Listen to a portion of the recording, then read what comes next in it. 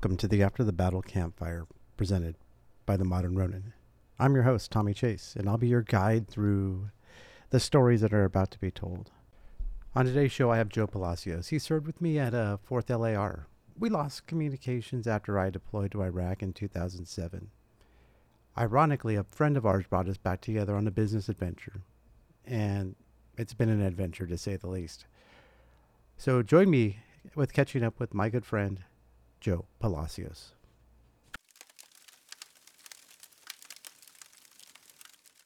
Yeah, so I saw these. Sweet. All right. So we're going to start. Right. Hi. Welcome. I have not seen you. Well, actually, I think I've seen you. Well, I've seen you on our business live streams.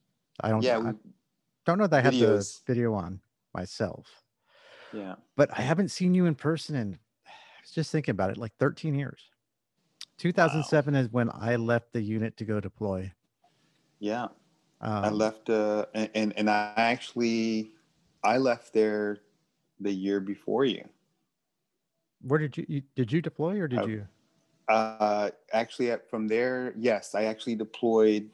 Well, I deployed again to South America. Oh, okay. And then came back, and then I didn't deploy again after that. Okay. So. Well, welcome, Joe Palacios. Thank you. I don't know what you got out as, so I can't call. I don't know if it's sergeant, staff sergeant. What did you? Staff sergeant. Or get out? I got out as a staff sergeant. Did you retire or? Yes. Well, okay. We'll get to there. It's a long story, but yes, I did retire. So. Well, I've known Joe for a little bit because we only knew each other for a very short period of time when we were both at 4th LAR together. 2005, I think, is when I checked in. Mm-hmm. And then I left in May 2007. Yeah. So we were 2005 to like 2006 and a half, maybe 7. Because I left just before you did. I went over to SOI. Oh, okay. Is what I did. Yeah. Okay. So here we go, man. Joe is a Marine. You were 0311?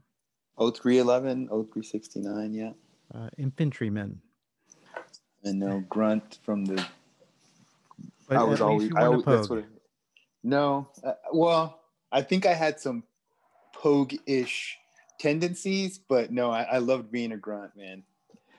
That's the best part about it. So let's start with the basics. Let's go back in time to when Joe was little baby Joe. Where did you come from? Well, I was actually born in Houston, Texas, and I grew up on the southeast side of Houston. If you're familiar with the area in that part of Houston, everybody would know it as like Magnolia Park, but it's basically the southeast. It's the farthest southeast of Houston you can go before you start getting into like Pasadena and some other further south. Okay, so you're a Texas native then?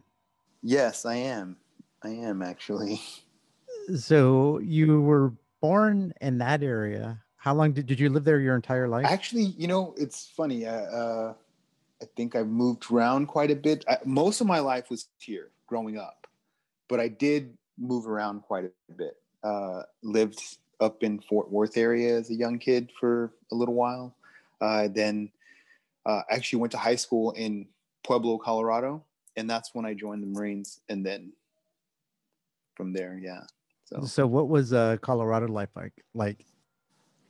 It was like a shock. It was like a culture shock, but I think it was a preparation for the next culture shock after that. But it was different. Like I went from like a city of, and I was in the inner city, like literally in the inner city, right? I mean, it was funny. I tell my wife all the time that I used to ride the bus by myself all over the city because I knew that system, because that's what it was like growing up, right? You had to like mass transit. Everything was available. Was it that you're talking about Houston, right? Yeah, in Houston. So then I went from that to like 100,000 people, and it was like, I mean, pretty much Pueblo. I mean, considered a bigger city in Colorado. Yeah, of course, in Colorado. But it was, for me, it was, wow, Like I think my neighborhood is as big as the city. What But year was that? uh, was it 87? Oh, okay. Yeah, yeah. And then so I there went to high school, and that's when I kind of initially I wanted to be a Coast Guard guy, but then So, well, let's talk about your high school years. So, yeah. what drove you in high school? What was your driving thing? Oh man, I think I just wanted to be better. Like I wanted to push myself harder. Like I was always motivated, right? Like I think that was my driving thing was to lift people up and like push forward. Like let's just do this. So, were you a Uh, sports guy then, or? I, yeah, well, I was a one sport guy, and that's because also in Colorado is actually what nobody really realizes. My other passion kind of crept in on me, and it was on a whim, which was martial arts. So I started doing martial arts in Colorado too. So I was a one high school sport guy, and then I did martial arts the entire rest of the time I was there. So So, tell me, what was each? What was your high school sport, and what was your martial art? all right, so I was a football player, and then it was a hard style. It was a Kempo. It was an Ed Okay, I Parker, know Kempo. like an Ed Parker system. So Yeah. basically, I think my guy learned from the guy that was under Ed Parker's guys. So it was that whole system. If anybody saw that movie, The Perfect Weapon, with it was like a so B budget action movie, but the lead in that, Jeff Speakman, was the same style, like his like, and it was cool to watch this guy implement stuff that I was learning and teaching in a movie, right? And I was like, oh wow, that's pretty cool to see. Like, they going through some of the stuff that we teach the young kids in the movie you see, and I was just, oh, that's super cool. But so yeah, that was my other thing. So I did that, and then football in high school. So It uh, seems like most Marines did football. Football or wrestling were the two big sports that most Marines ended up doing in high school. That's what yeah, you know, I caught. that was, and I always thought that was interesting, right? Because those two sports couldn't be the most opposite. I mean, one is like you're on your own on a mat, and you just got to counter this guy, and the other one is you have a team that you like. Everybody's got to kind of pull together to really make it work. But I think it's the going So to war part. I mean, whether it's football or wrestling, in the heat of the moment, it's like going to war. And I think a lot of people's minds, one, it's your team, like, you get to the finals, and mm-hmm. on either sport, you're that pressure, and it really pushes you. Sadly, I mean, I think in both sports are, I don't want to say dead end, but both sports, unless you're the cream of the cream of the crop in both sports, the most you're going to get out of wrestling is what, a college scholarship and maybe a shot at the Olympics. Yeah. And then I mean, I football. don't see much yeah, you're right. That's a pretty interesting thought. I never thought, I mean, WWE maybe Yeah, for I have wrestling, no. Yeah. but, So, you're right. Neither of those can he have. I mean, it's very rare that you progress after college yeah, because I mean, I don't know in how those. many players are on a high school football team. I would guess somewhere about 30 or 40, Uh, maybe. yeah, about 30, 37, something So, like how that, many of those 35. guys get scholarships and then go on to something bigger? Right. So, Not many, not many. so you mentioned the Coast No. Guard was one of Yes, your because things. How did that come up yeah. living in Colorado? Oh well, see, it didn't. Colorado wasn't thing. See, but you see now we're going to jump back. That's my time growing up in Houston, Oh, okay, in Houston. right? Yeah, because inside of the city limits of Houston, uh, you know how like in California or in most places you have an HOA and then you have an HOA pool. So if you live in that Right, neighborhood, you go to the pool, right? right. Well, in Houston was pretty different. Like the pool systems was run by the park systems, park and recs. So pools were free Okay, kind of inside like of, in San and Antonio here. yeah. So you have a city pool, right? A city Right. run. It's run by the park and rec. There's no, I mean, some you pay and some you don't. But literally, like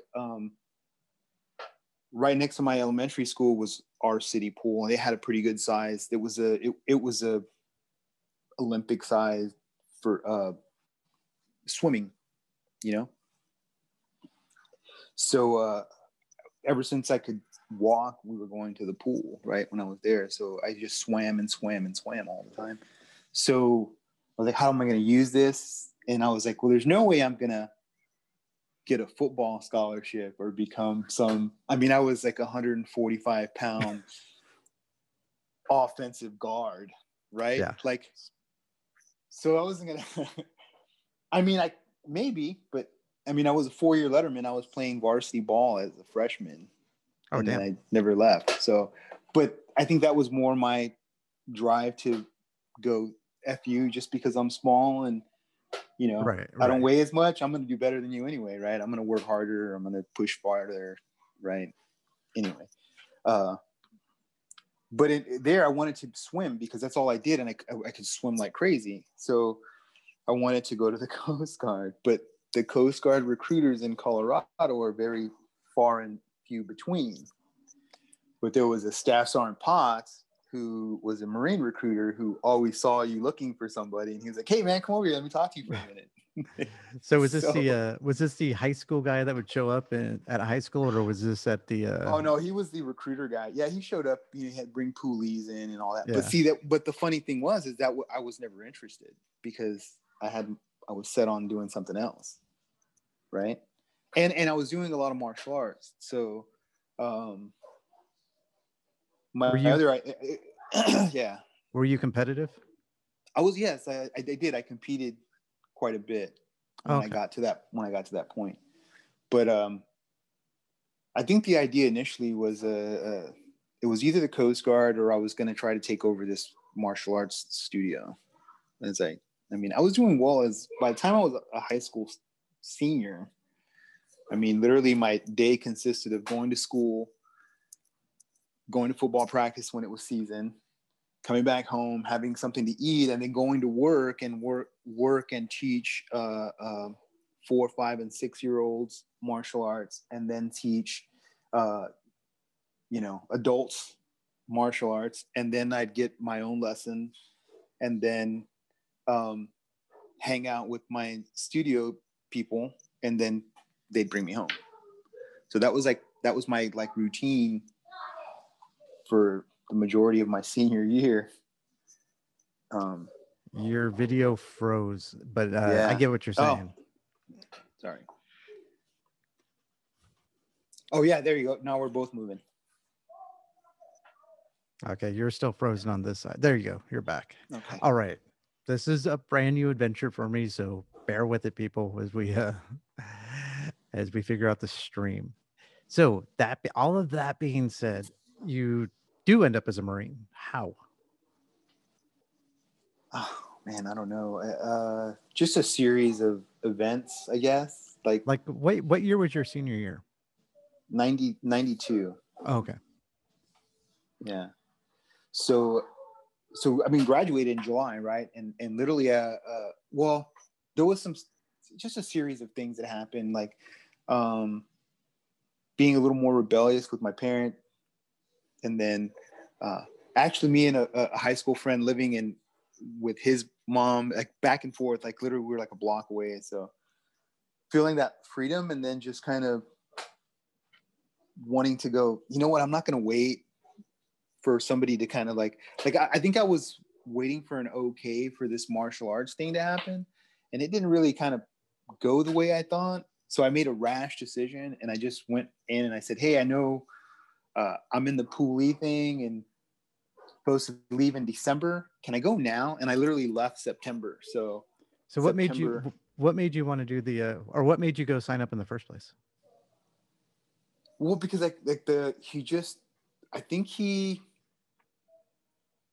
in retrospect, it's probably that kind of wanting to have a one home, like a kind of a brotherhood that felt similar, kind of like, that's why I guess I was so good on that football team, right? And then even in the martial arts team, but then there was individual stuff that I excelled at, but I always like to feel like a part of something, right? That was bigger, right? Like my effort is gonna actually help more than just me.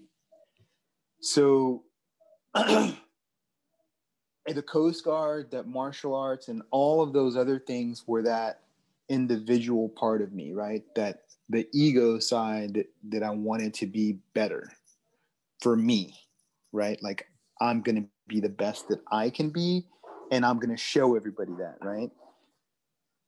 And then I think that was the conflict in my young life. So And did then you I go with realized, a challenge? Like, was it a challenge to you to see how good you could be as a Marine? no, actually it wasn't, because I was never the loudest guy. I didn't have to be. Like, I was never the one. I mean, if you think back, and even and some of the guys who are probably going to follow this and see this, if they think back, I was never the one that had to be in front. I never yelled the loudest. I never did that.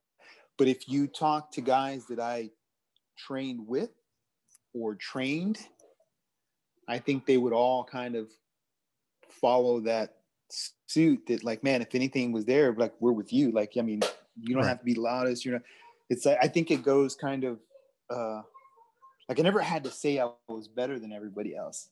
But see, before that was my struggle, right? Because I was like, I was looking at, I'm going to take over this martial arts studio, and maybe I'll go down this road, but that's me, right? It's I'm the sole focus. Right. And then everybody follows, right? I'm the point guy. Whereas the Marine Corps and the football and all the other group activities that I kind of wanted to be a part of were that other part of me that said, man, I can push myself really hard and I can do all this, but I don't have to, it doesn't have to be just for me. And my successes help everybody else succeed, right? And exactly. I think that's the part that really made me go to the Marines, right? Is that it felt like a brotherhood, right? Like that we're willing to sacrifice our personal stuff to help the team. So it was never like effort. It was never, I'm just going to go into any service. You knew it was either going to be Coast Guard or Marines. And yeah, it was going to be the Coast Guard or Marines. Yeah, because I mean, like I said, I want to be a rescue swimmer, but then again, what's that? That's like that's the guy. Hey, you know, yeah. Who cares about the guy that flew the helicopter in? It's the one that jumped down and rescued everybody. It was a Hollywood guy. Yeah, it's a Hollywood guy. So, and I think that's where I was at. I was torn between being Hollywood or being practical. So you ship out early. Yep. 92-ish. September 9th. Damn. I think we all remember our boot camp day. Yeah. So you get the there. Yellow Footprints. Oh yeah. I didn't announce it the other day though. Like, it happened just last month, right? Oh, that's and right. I was it was in my head all day. I was like, man, I was like anxious. I was a late flight out, right?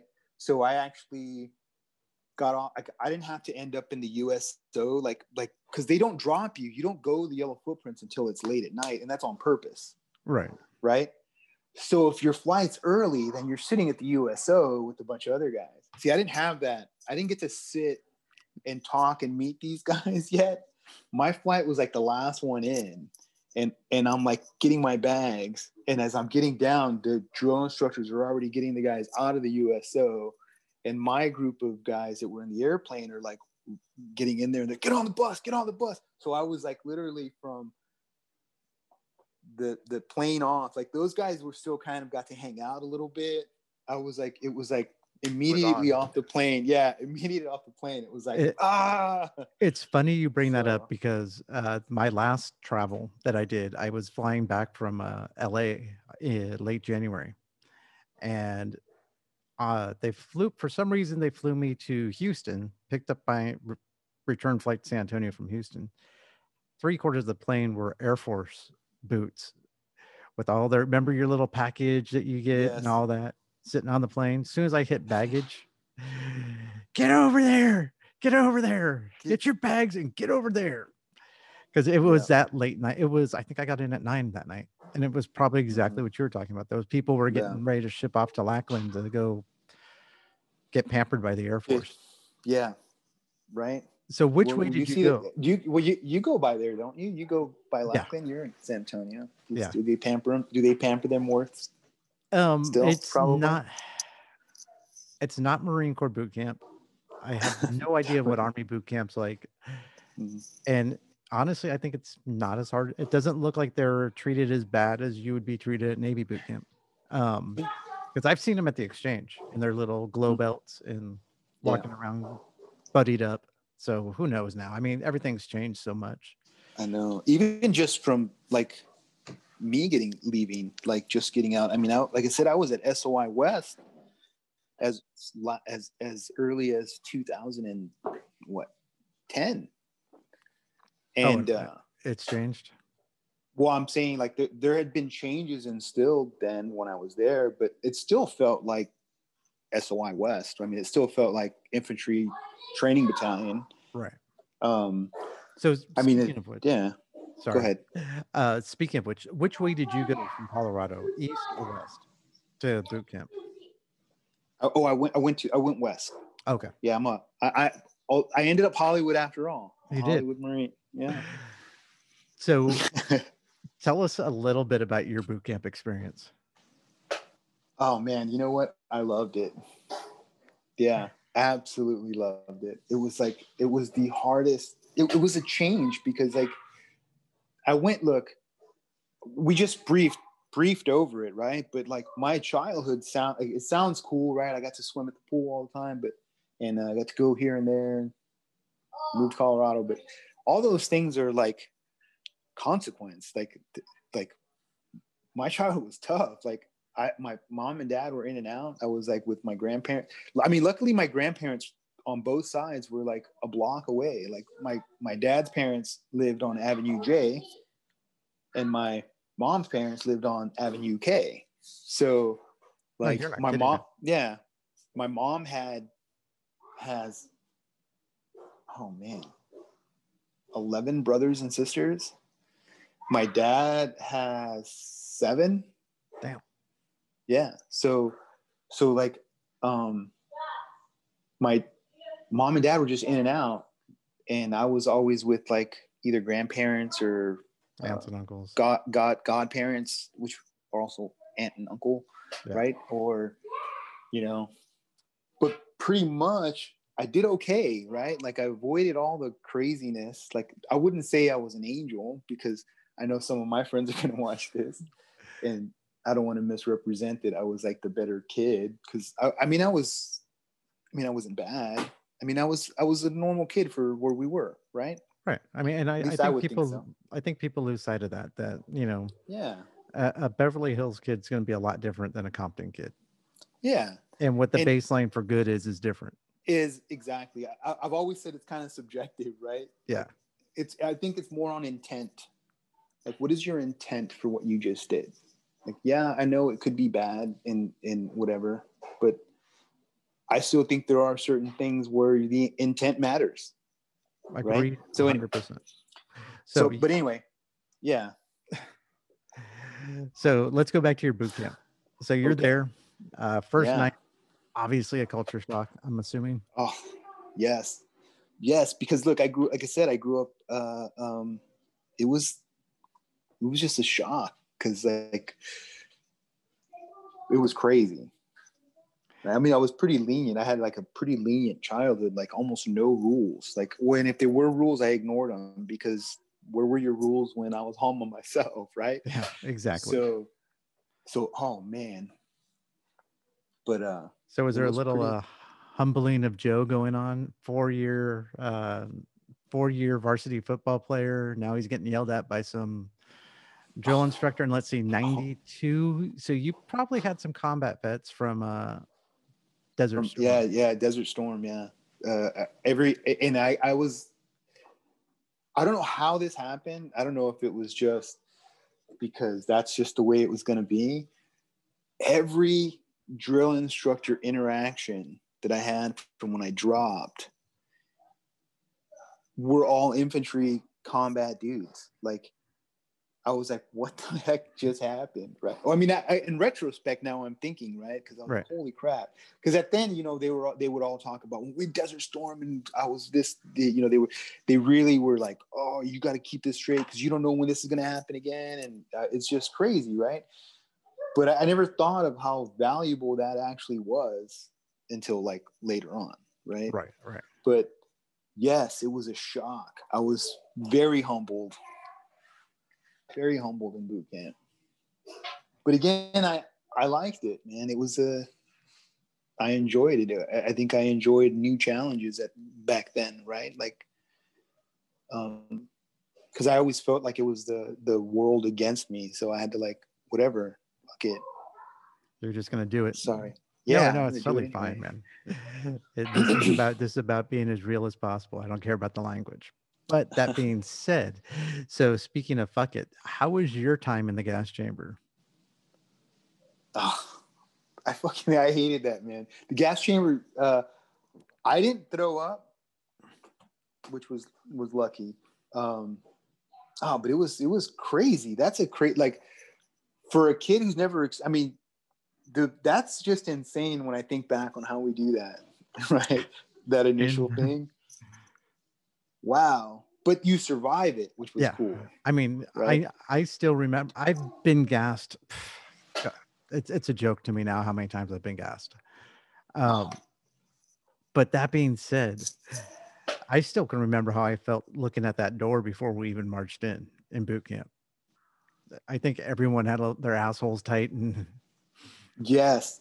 And I was like, man, I think again, I think back now at little things, right? Those little things. Like, luckily, I didn't bolt for the door.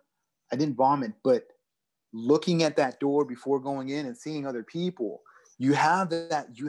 It's. I think it's that thing. And for me, I just like, I'm gonna do it. Switch, right? Like, yeah.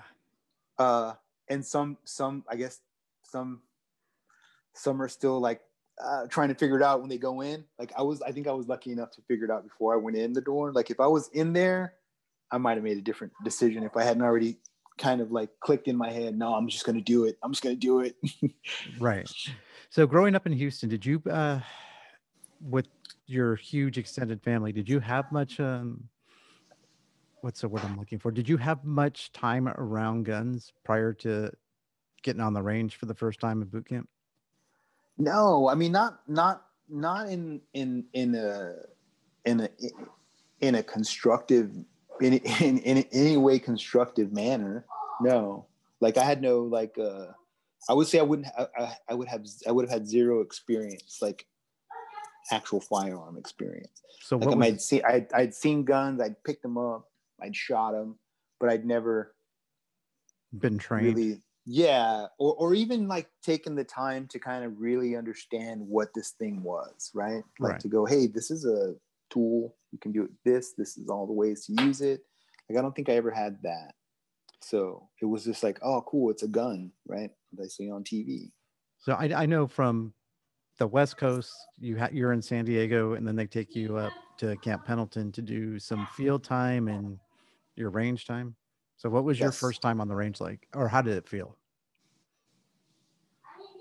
It was exhilarating, man, to be able to shoot like that, like to go through that whole process. Like I look, again, I don't know if it was just weird on my part, but when I got past the shock of what boot camp was, I was always amazed at how much I was learning and how quickly things kind of became like usable, right? I don't know, actionable. Right. And the range was just like that. Like to go through the grass week and they teach you the marksmanship stuff and then putting it on and like applying it and being able to like hit a target was super cool. Like it was, I don't know. It's again, Hollywood thing, maybe. It felt like the movies, right? It felt like the movies. Well, and I think that's really, I mean, that's probably your real only point of reference. You weren't one of those guys who grew up hunting and doing all that. Neither was I. No. So, I mean, it's really your first point of reference right there. Yeah. So I know now they have the Crucible at the end of boot camp. For I think my little brother went in 97, 98, and I think that was Yeah. like a year or two after they implemented it. What was Yeah. Yeah. what was your big moment prior to when they gave you the Eagle Globe and Anchor? Or did you guys have a big stress test at the end of your boot camp? Man, not that I remember that. I mean, they had an infiltration course, but it wasn't even up in Camp Pendleton. It was in third phase. It was the bottom, and it was just the whole obstacle course in the back, set up in a different way, and then bayonets and all of that stuff. But it was nothing like what the Crucible was, and I'm almost like, man, I wish they would have had that when I went. Right? I mean, I feel it. So, but impressive. It is impressive to watch those guys do that. Yeah. So I know I gave him crap. Oh, you're a Crucible guy, right? But secretly, I think I was just impressed at what they had done. But by that time, I was like, do you think the Crucible is bad? Wait till we get in the backyard here at 5th Marines is what I used to think. So going on to tell me about your graduation day. Oh man, my graduation day was super cool. Like surprisingly, I had no idea this was going to happen, but my dad showed up with my younger brother for boot camp graduation. It was a surprise. I didn't think anybody was going to show. Like I didn't think anybody was going to make it. And not because I didn't think that they cared or anything like that. It's farther from the truth. Like I know that my family loves me. Like they all love me. Like every one of them. And I never blamed or I never doubted their love for me based on the situation that we had been put in, right? Like, or the things that had happened or any actions taken. I never blamed them. I never blamed that for a lack of love. I just realized, I mean, I was growing up where they were growing up. I was like, this shit's fucking tough. Right. Right. And in my head, I always think like, God damn, you know what?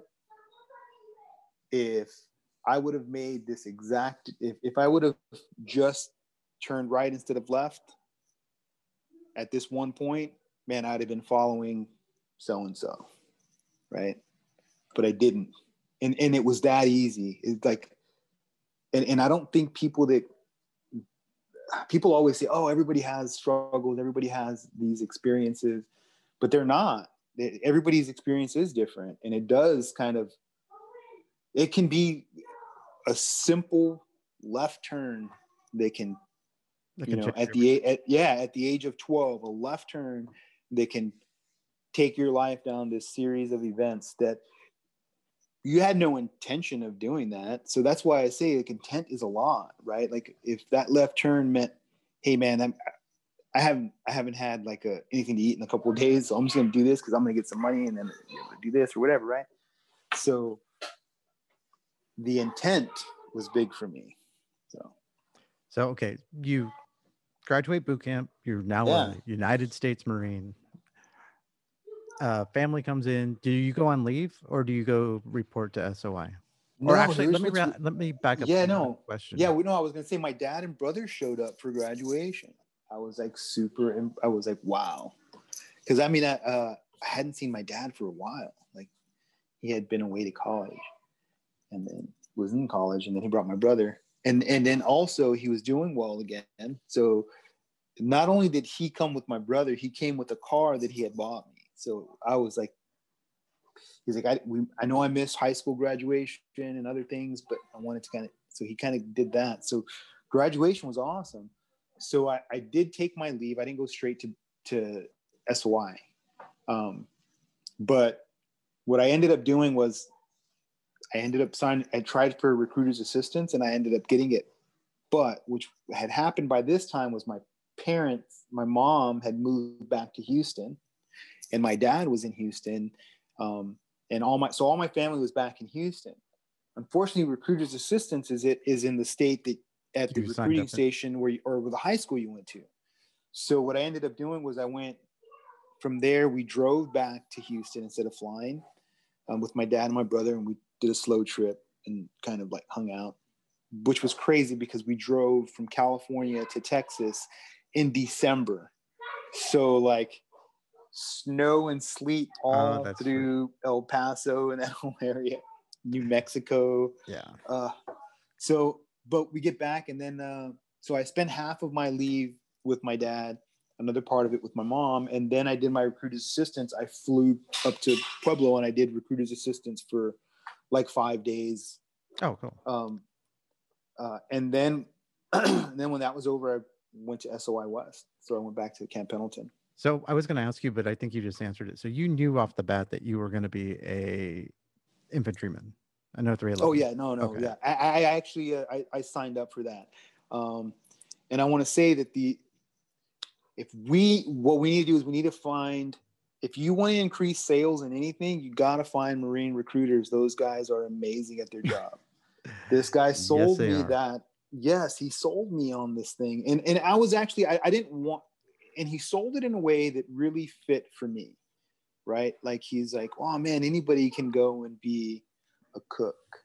Anybody can be a mechanic, right? And what you're going to do is you're going to next 4 years, 4 to 6 years, or however long, you're going to be a cook and you're going to be a mechanic every day of your life. Grunts, man, can be anything at any time.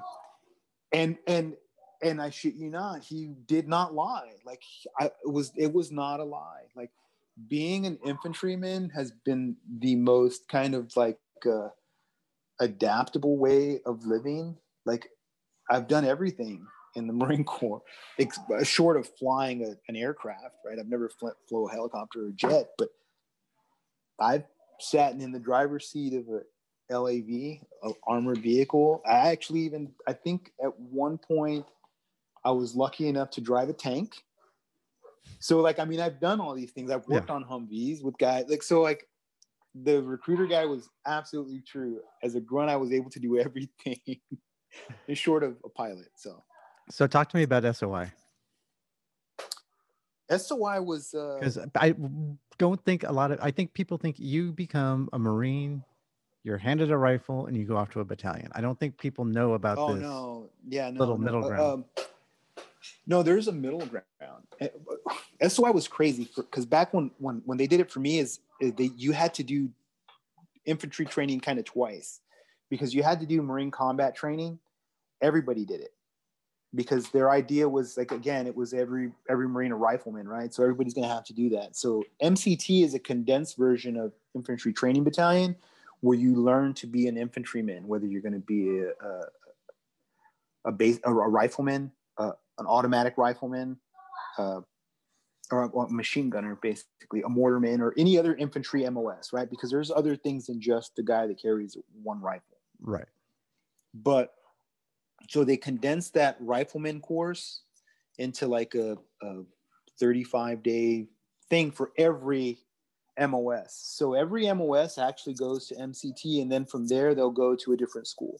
So if you're going to be a mechanic, you'll go to either SOI, you go through that course, and then you go to another school for be a mechanic or an administrative person or whatever you're going to do. But grunts had to go there then, and then we have to just walk up the hill to the other battalion and just relearn in more detail what we just did in 35 days. So and probably that's pretty fun. Hell of a lot more weapons. Yes, absolutely. So again, I'm going to go back to that same question I asked you about going to the range for the first time. How was it playing with all the various different weapons? Or we'll be more official. How was it training on those weapons? I think it was cool. It was, again, like I said, like I had seen guns and seen all these things, but now to actually learn how to implement them and use them in a way that's effective was pretty cool. I thought it was pretty interesting. I enjoyed all of my training there.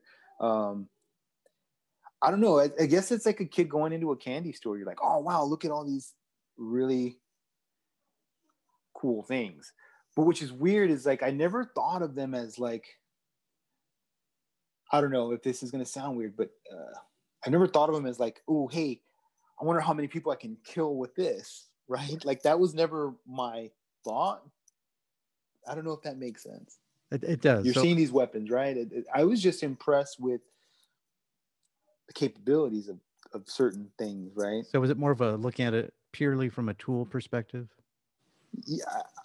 Well, I think at that point in my head that I realized that it's a tool, right? Like what is gonna make me the best part of this cog? Like what things are gonna make me more effective to keep the guys on my left and my right alive? I think so. Yeah, I think it was more of the tool perspective, right? It's this is like a tool, and which tool is better for which job. Right on. So you finish SOI. Now you go to your battalion and Yes. FNG. Oh, no, yes, but I was I still, and I'm never gonna. People in any other battalion are gonna argue, and they're gonna want to argue, but I was lucky enough to go to the most decorated unit in the entire Marine Corps, and they haven't been at the forefront of every battle that we've had since maybe World War II or whatever, but still, like, they're still the most decorated unit, 2nd Battalion, 5th Marines, right? The Fighting 5th.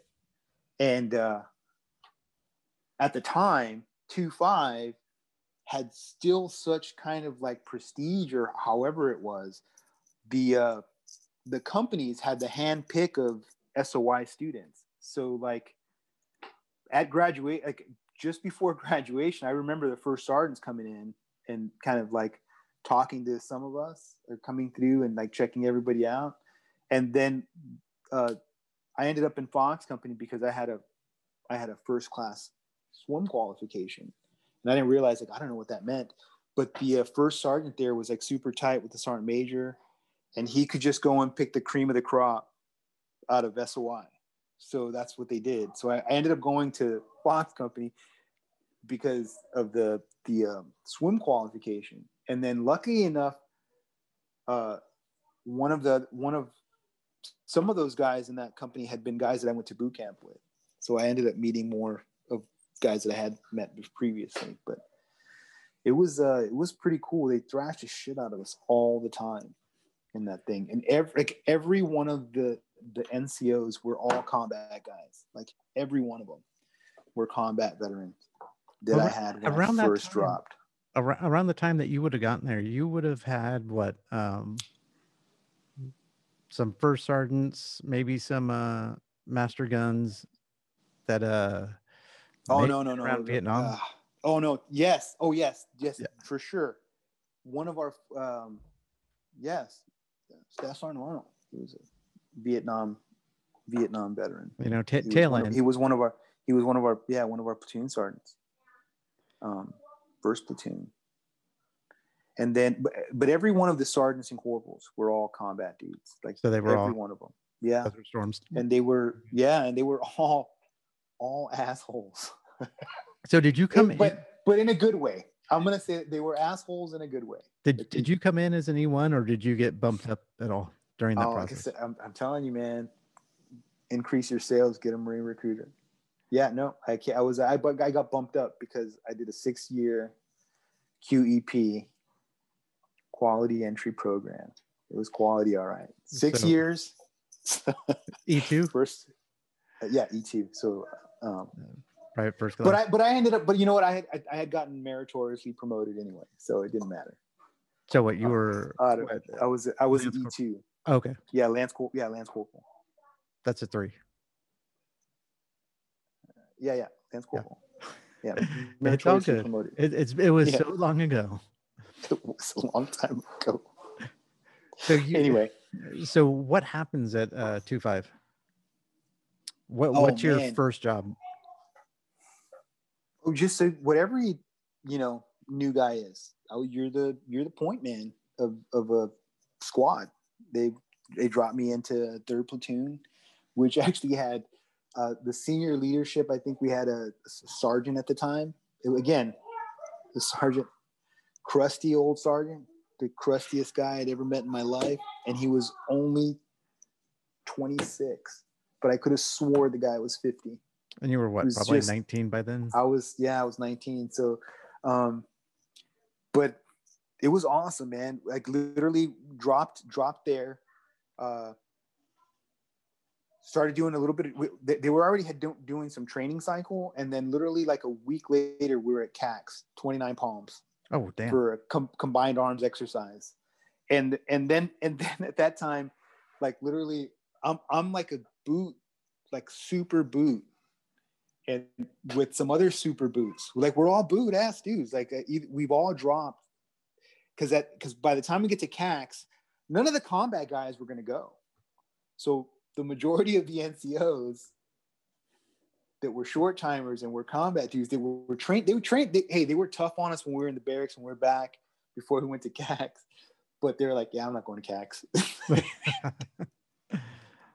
So 3rd Platoon had like 2 NCOs for the entire platoon of, I think we had like 20 something guys, but we're all new. So me and I remember another Lance Corporal Golden.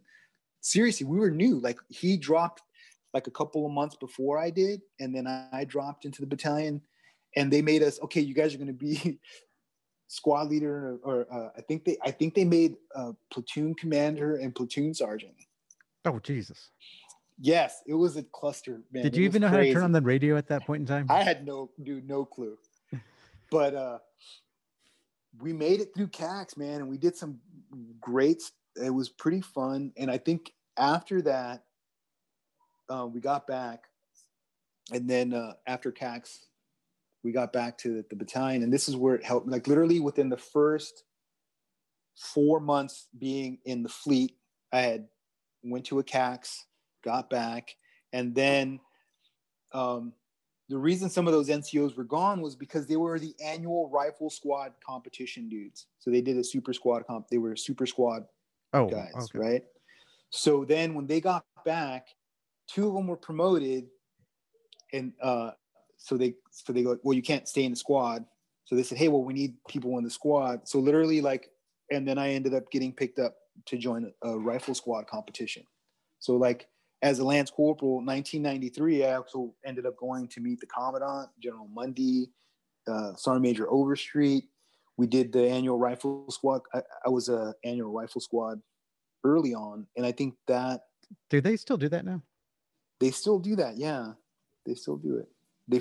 I don't think they haven't done it in a while, and now they've kind of condensed it. So like before, well, they actually started to condense it the year we did it, because we only competed within the division, and then they gave 4 division guys, the 4 squads from all 4 divisions, a championship. So we competed against all the other people within 1st Marine Division, and then 2nd Marine Division, 3rd Marine Division, and then the reserve guys.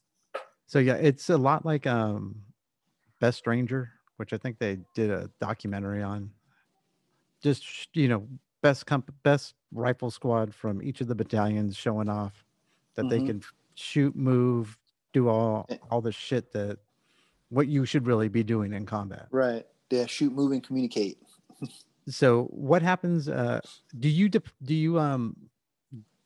Jesus, why am I drawing a blank? Do you do a MEU while you're with 5th Marines? I did 2 MEUs. Yeah. Both 2 Westpaks? 2, 1 Westpac. Yeah. Only 1 Westpac, and then 3 UDPs. Okay. But our Westpac was to Somalia. So we did, we were in Somalia in 93, 94. So people know Westpac is the big Marine/Navy movement that basically, as it said, it covers the Western Pacific. So Hawaii west. And a lot of those now go into the Persian Gulf and eventually go play with Iraq or Afghanistan on those nowadays. Yeah. So man, I did that. And then we used to do the small little 31st MEU. Which were the little mini packs. 31st MEU is their station in Okinawa. Yeah. Right. Third with the 3rd MEU, MEF.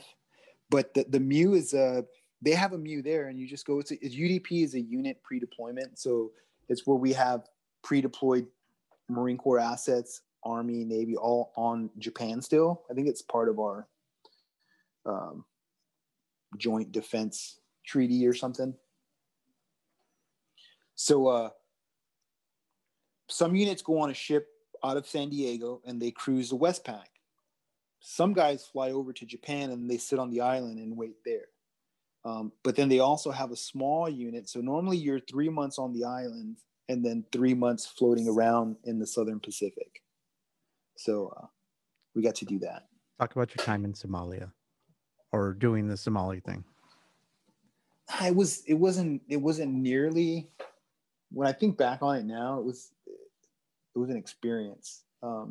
We didn't do very much. They kept us out of the city. But you were running like it was a actual war zone still, right? At that point. Well, I mean, yeah. Oh man, I think I carried more ammo and rounds and ammo and extra. I think and Claymore mines, AT4s. Like literally, I don't know how we I don't know how we moved with all the stuff we went into Somalia compared to all the stuff we went into an actual, like when we were movement to contact. I was like, wait, we're really actually movement to contact. And I remember Somalia being like a turtle. Like literally, if you sat down, you're not getting back up unless somebody helped you. I mean, I had bandoliers of ammo, magazines from guys that weren't coming on shore. It was just insane. So were you were you a heavy gunner or were you? No, I was no. I'm talking about 5.56 for my M16. Oh, and then I had everybody. Look, back then we still had the heavy stuff, right? So everybody spread loaded everything. So, but did you? I think I had, yeah. You didn't have sappies back then, though, did you? No, it was just an old school. The Vietnam. Vietnam era. Yeah, the one you. Yep. Yeah, it was no, not even buttons on it. It just, and they're all faded. Yeah, like the OD gray or OD. Yeah, yeah, and then when we go in, they don't even give you a different color one. You still have the green one. Yeah. Over your chocolate chip cookie like camo. Yep. Yeah, they had a cover you could put on them. That was what it was. It was like a cloth cover you could put over your flag. So was this pre or post Black Hawk Down? Post. We were there to do. We helped. We supported Quick Draw, which was Quick Draw was the Neo, I think, in Rwanda and Burundi. Oh, okay. And then no, Quick Draw was the removing of force. We supported them getting everybody out. It was after the Black Hawk Down thing. Oh, okay. So we were there to help everybody get withdrawn. We covered a lot of that stuff. They put us in some little compound like south of the city or something. So was that around the same time that the Rwanda thing was going on? No, that happened at the same time. Yeah. They never talked about sending you guys down there then. We did like an advanced reconnaissance of some airport that they were going to use, but that was the only kind of participation in that, and it was only like one platoon in attachments. It was our platoon in attachments, and then some I don't know, like asset guys or whatever guys are going to do all the planning. Yeah, guys out of your pay grade. But yeah, but that was one of the coolest CH-53 Stallion rides I'd ever been on. Like the pilots that we had on those aircraft were super, super cool. These are the guys that would have that would put the ramp down so that so instead of fast roping, he would just let you run off the back of his helicopter onto the top of a roof. Those were the kind of pilots we had. They did some crazy landing. It's to this day, it's like blowing my mind. Like they came in as if they were going to just land like an airplane, right? So they just came in and cruised in. And as soon as all four wheels touched ground, they both lifted up, flipped sideways, and then pulled down. And we all had to evac out really quick. It was super cool. Nice. Probably one of the best experiences. You ever have those, Tommy, you ever have those experiences when you were in the military where where you look to your right and you look to your left and you see your buddies.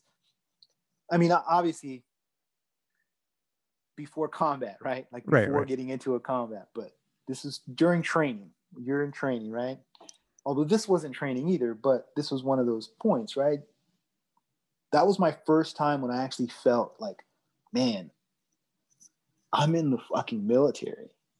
And we do some crazy stuff, man. We got to like really be on our toes. Like that was my first when I realized like, man, this isn't Hollywood, man. This is real. Yeah. Like something bad could go really wrong. Yeah. Really wrong, really fast. And in Somalia is where I had my first like, and my buddies laugh about it.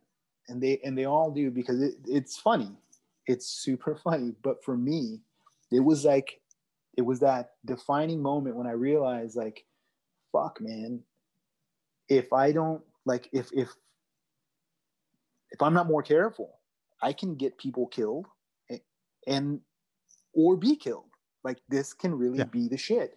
A buddy of mine like I said, they put us in this southern compound while they were pulling people out, right? They're getting people out. But they had us further south, and we'd already done patrols, and we'd looked around, and we'd moved around the area, and it was pretty quiet. And they said they didn't expect anything anyway, but we still had set perimeters. We did the whole thing. So me and my buddy were on watch, and we knew there was a hole that we had to keep an eye on. Man, I swear to you, it was like I hit one of our own tripwires that set off a flash. It set off a flashbang, but the flashbang had been set into the wall so that when it went off, part of it blew the wall towards us, right? So I was there, and the idea was we had the so I let that thing off, and I swear it was like, holy fuck, somebody could have just shot me. Like we were not, because me and my buddy were fucking around because we were like, God, nothing's gonna happen. It's all bullshit. Why do we do?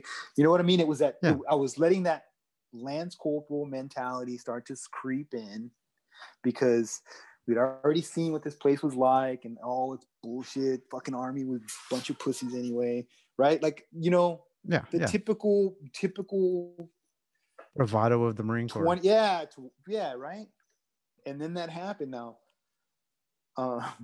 we had the biggest laugh after, but still, like, I was like, I thought, like, holy fuck, dude, somebody could have just shot my head off. Yeah. And on top of that, I mean, yes, flashbangs hurt, but nothing like a claymore.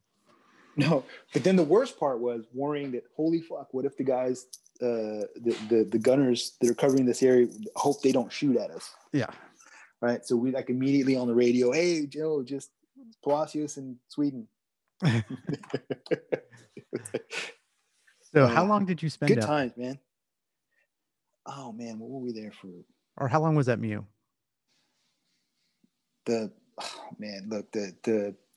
We were actually just stoked to get off the boat is what it was. We were there for 9.5. We did like over, I think, a little more than 3 months of what a normal deployment would have been. So about 9 months. Yeah, but the majority of that, they weren't ready for us. The majority of that, we were sitting off the coast, and we were doing what the ship called Gator Squares. Oh God! Basically, he just did circles, right? Yeah. And then it got so repetitive. I believe we had 3 beer days in a row. The XO of the ship lost his mind, and every morning woke us up to Sonny and Cher's I Got You, Babe. And before we went to bed every night, had to play Groundhog Day. So like we did that for 3 or 4 months in a row. Oh, you got to love the XO. They're usually twisted fuckers. Yes. But also we were the only ship to be in, everybody was in shorts. The ship's captain was like, screw this. Everybody's in shorts. Well, I mean, so we were just shorts. We had a Steel Beach picnic every weekend. That was another moment of like, man, this is what the military should be like. Were you on an LHA or? Oh no, my first ship was LPD 6, the loose, the now decommissioned. Okay. Yeah. So all of that happens, and you obviously made it out of Somalia in one piece, Oh yeah. minus a little bit of a bell getting rung. Yeah, and then and I think my whole perspective on training and because at the time, like I thought I was invincible, right? I was already a super squad dude. I'd already been meritoriously promoted, right? I was in my head. You I were a ran a you were a yeah, well, sergeant in Lance Corporal yeah, Platoon. and in my head I had ran a platoon with another lance corporal, which really was us just messing around, right? But um, but then I started to take it. I just took it a little more serious after that, right? Like, don't get me wrong, my super squad training was spot on. The squad leader of that squad, to this day, I owe everything when I got my head back out of my ass to him. Like, it was like, because I always tried to learn more than just what the grunt needed to know, right? Like, and I always to try to get the guys to like expand more of what they know, because the guy he was right. Like it's just true. He's like, how can you can be a better Marine if you also know how to be a better corpsman, if you also know how to be a better machine gunner, if you also know how to be a better, assaultman. So learning everybody else's jobs and learning how to do it and how to be that and was important. And then even to the fact where he's like, man, don't just do that, expand your other knowledge, man. Go out there, pick up critical thinking skills, take a philosophy class, do something that's just Right, get out of your comfort completely, zone. yes, get out of your comfort zone. So you get home. Yeah. You're still in the barracks at that point in time, right? Oh man, I lived in the barracks until I was like 36. and in a reserve battalion. So because they did me out. Yeah. What happens next? No, I stayed with the 2-5, man. I stayed with 2-5. I started working hard again, just squad leader, platoon sergeant stuff. And then the reason why I ask is because you're in what a lot of people refer to as a dead zone time in the military, outside of a few minor things that happen. Yugoslavia, Croatia, Serbia, that thing. Outside of that, you're in dead zone for the next several years. Yeah, no. And I actually had broken time too. So like I got back from there and I just dove into training Marines. Like how can I be a better leader? How can I train them better? How can I make sure that they don't make a same mistake and feel like an idiot, right? But at the same time, no shit, scare the shit out of yourself and like an entire company, right? Like this whole thing. So I really kind of try to be a better trainer, and I didn't want to be like the typical guy, right? Like the guys before me were great, but a lot of them like yelled a lot, right? And I never kind of could get past that, right? Because I couldn't get past that they had to be. I didn't think you had to be an asshole to be a good leader. Does that make sense? Right? No, it definitely makes sense. Yeah. I think nowadays that's more common than not, but back then that was very uncommon to be the quiet leader. There was a level of yelling expected. Yes, and it really not even that long ago where that's the loudest guy seemed to be the one in charge. Yeah, not necessarily the smartest or competent, to say the least. Yes, exactly. But so yeah, I just got back and that's all I did. I trained. I trained a lot of Marines. I did a lot of training stuff. And you're right, it was a dead zone. So what that was, it entailed like, how do we better training? What do we come up with? So like, I got to do some really cool training stuff. Like we did these, this hunter warrior was going on back then, which was another kind of what they call dispersion ops, where they try to figure out how can we make squads smaller and more lethal. Like, so we did a lot of like really cool stuff. We had guys, and I guess at the time, the warfighting lab really liked 5th Marines because we used to do a lot of really crazy cool, cool stuff. Nice. I helped train midshipmen for the Corps Med stuff. They'd bring those guys out. So it was really a lot of that, learning how to refine my craft, I guess. So you finish up your time at 5th Marines. Is that the end of your first enlistment then? Yes, the end of my first enlistment. I was actually ready to go. Like I think I thought I was ready to go. So I got out, and then like I think I lasted like 6 months, where I was like, oh, because I was at the same thing, right? I was super motivated, and I see this with a lot of friends still, dude. Even like later, like guys that I meet later in my career, like there's always these guys. They're like, I'm ready to get. They all their entire time in the Corps has been miserable for them, right? They don't like it. They always talk how horrible it is. God, I can't believe I did this. But then when they're out, all of a sudden they're chesty goddamn pooler because they love the Marine Corps. It was the best experience of their life. They're the ones with the license plates and the hats. Yeah. But you know what it comes down to is people don't realize, I think what it is like I've been watching I don't know if you watch Meat Eater. Yeah. The hunting show. Yeah. Okay, I was not a hunter as a kid because we just discussed that earlier. But I've been watching this because my oldest really wants to be a hunter. He wants to learn how to do this. So I've kind of gotten into it. And now my 4-year-old is a fan of watching this whole process. But what I was getting to is that some of these friends who are now super Marine Corps, I think what they were going through was that they didn't realize that the hardship and the sacrifice and the struggle is what makes it so goddamn amazing. Exactly. Right? It's like the thing where sometimes at night where it's like, God damn, today just ripped your heart out, but it was the best day ever, you know? Yeah. Like, I mean, take it back to the gas chamber. Same thing. Yeah. You're built up to this big tension. It sucks donkey balls the first time, no matter how many times I've been gassed, and probably in the mid double digits by this point in time. Still always go back to that first time and hate it in the moment, but love it now. Like, love what I learned from it now. And I think that's what you're going at with these guys too. Yeah. So you're out. Absolutely. You're out for 6 months. What happened in that little 6-month window? Oh man, it was all kinds of stuff. I got a dog, learned how to be a dog trainer, started a business, like started training dogs, and it just took off from there. Like I was doing dog training, but again, I was gonna not give up at the civilian thing. So when I went back, I just went back as a reservist. Right? So what year was that? That was 99. Okay. So 2000. Yeah. So what unit were you with? I was with LAR. I went. Okay. So they put you. Was it with LAR?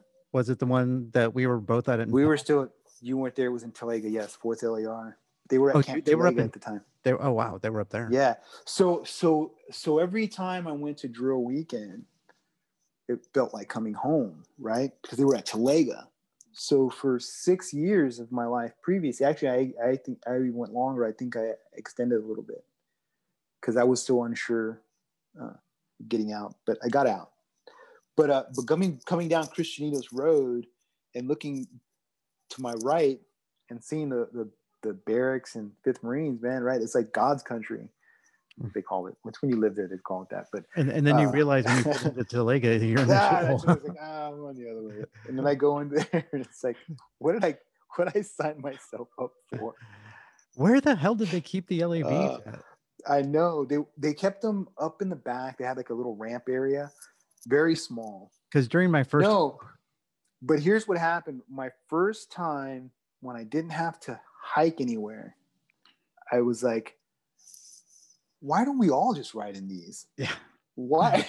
Well, I was going to say during my first enlistment, the CB unit I was with got decommissioned, and the det that I was at headquarters, which where the corpsmen were, got moved down to Talega for a short period of time before I switched units. So it was weird that we both were in Talega in the 90s.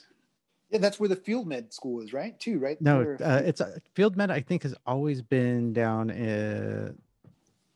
by the one by I almost want to say Dana Point, but that's not it. The one right by the main gate in Onofre.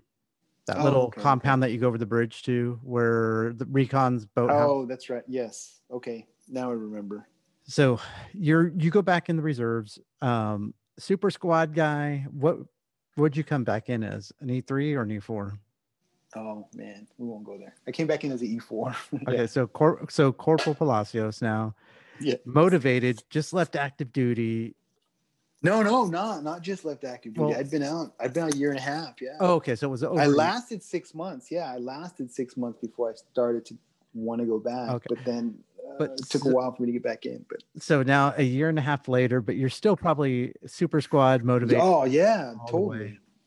totally. What was it like dealing with the reserves? Your first. It was a good old boy. The reserves is always, and I think it will always be a good boys network. Somehow you have to find your in, or somebody's got to like you right away. You got to find the right, and then if you meet up with the wrong clique, then you're kind of screwed. Right. Like the reserves is like so insanely crazy. Well, because you don't PCS either, though. No. I mean, no, those guys say. I mean, I think there were guys at 4th LAR that are still there. That are probably still there now. Yeah, I mean, my last Marine Corps command that I worked for was 4th Recon, and same thing. There's guys that have been there E1 to E7. Now they might have jumped companies, but I mean, that's still that same command. The same command. Yeah. So you get there motivated, all about the Marine Corps. And I'm going to be honest, I've heard a lot of things about the mid 90s to right before 9/11. All reserve units, like you were saying, were good old boys. Standards were whatever. Yeah. How did that culture shock hit you? Well, no. I think that's what was kind of good about 4th LAR was that they had the standards were maintained. Like everybody kind of, it felt like being Marine Corps. Okay. But what it didn't have the same, like it was still that, like you had to kind of get past that point. Right. But for some, it just that hazing point, right? Like that, oh, you're the new guy. Right. Yeah. But for some, I think in the fleet, that point was quick. Like they brought you into the fold pretty quickly. At LAR, it takes a long time. Or like in the reserve, it seemed like it takes way longer than necessary. Well, and don't forget, for some reason, unless you make friends with the right person by happenstance, right? Yeah. Like you just happen to like click with the right guy at the right time, then you're okay. But if not, then you got to like work your way in. Well, and you got to remember, a full year of reserve duty, if you're going based off of what the book says, is 48 drill periods. So that's 2 drill periods a day. So that's 24 days plus 2 weeks. So like 36 days that you're around these guys. Yeah, that's true. Out of a year versus what's a week? Yeah.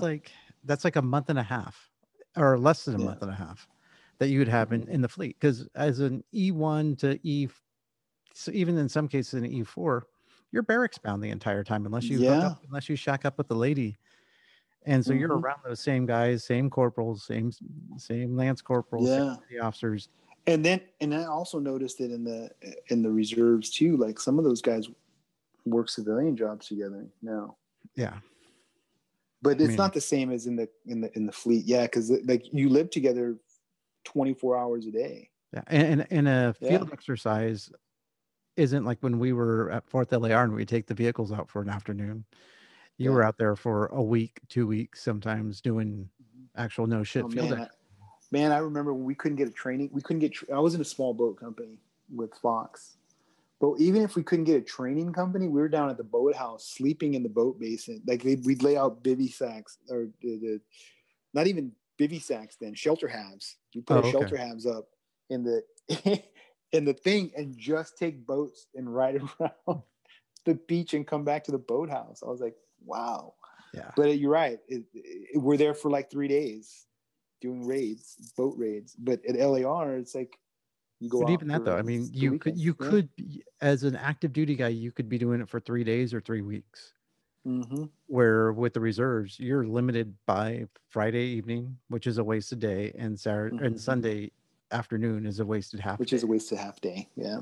Yeah, because everyone wants to get home, and I get it. I mean, I give the reserves a lot of credit. I was a reservist for 90% of my time. I mean, I consider my last 4 years active duty because by no choice of my own.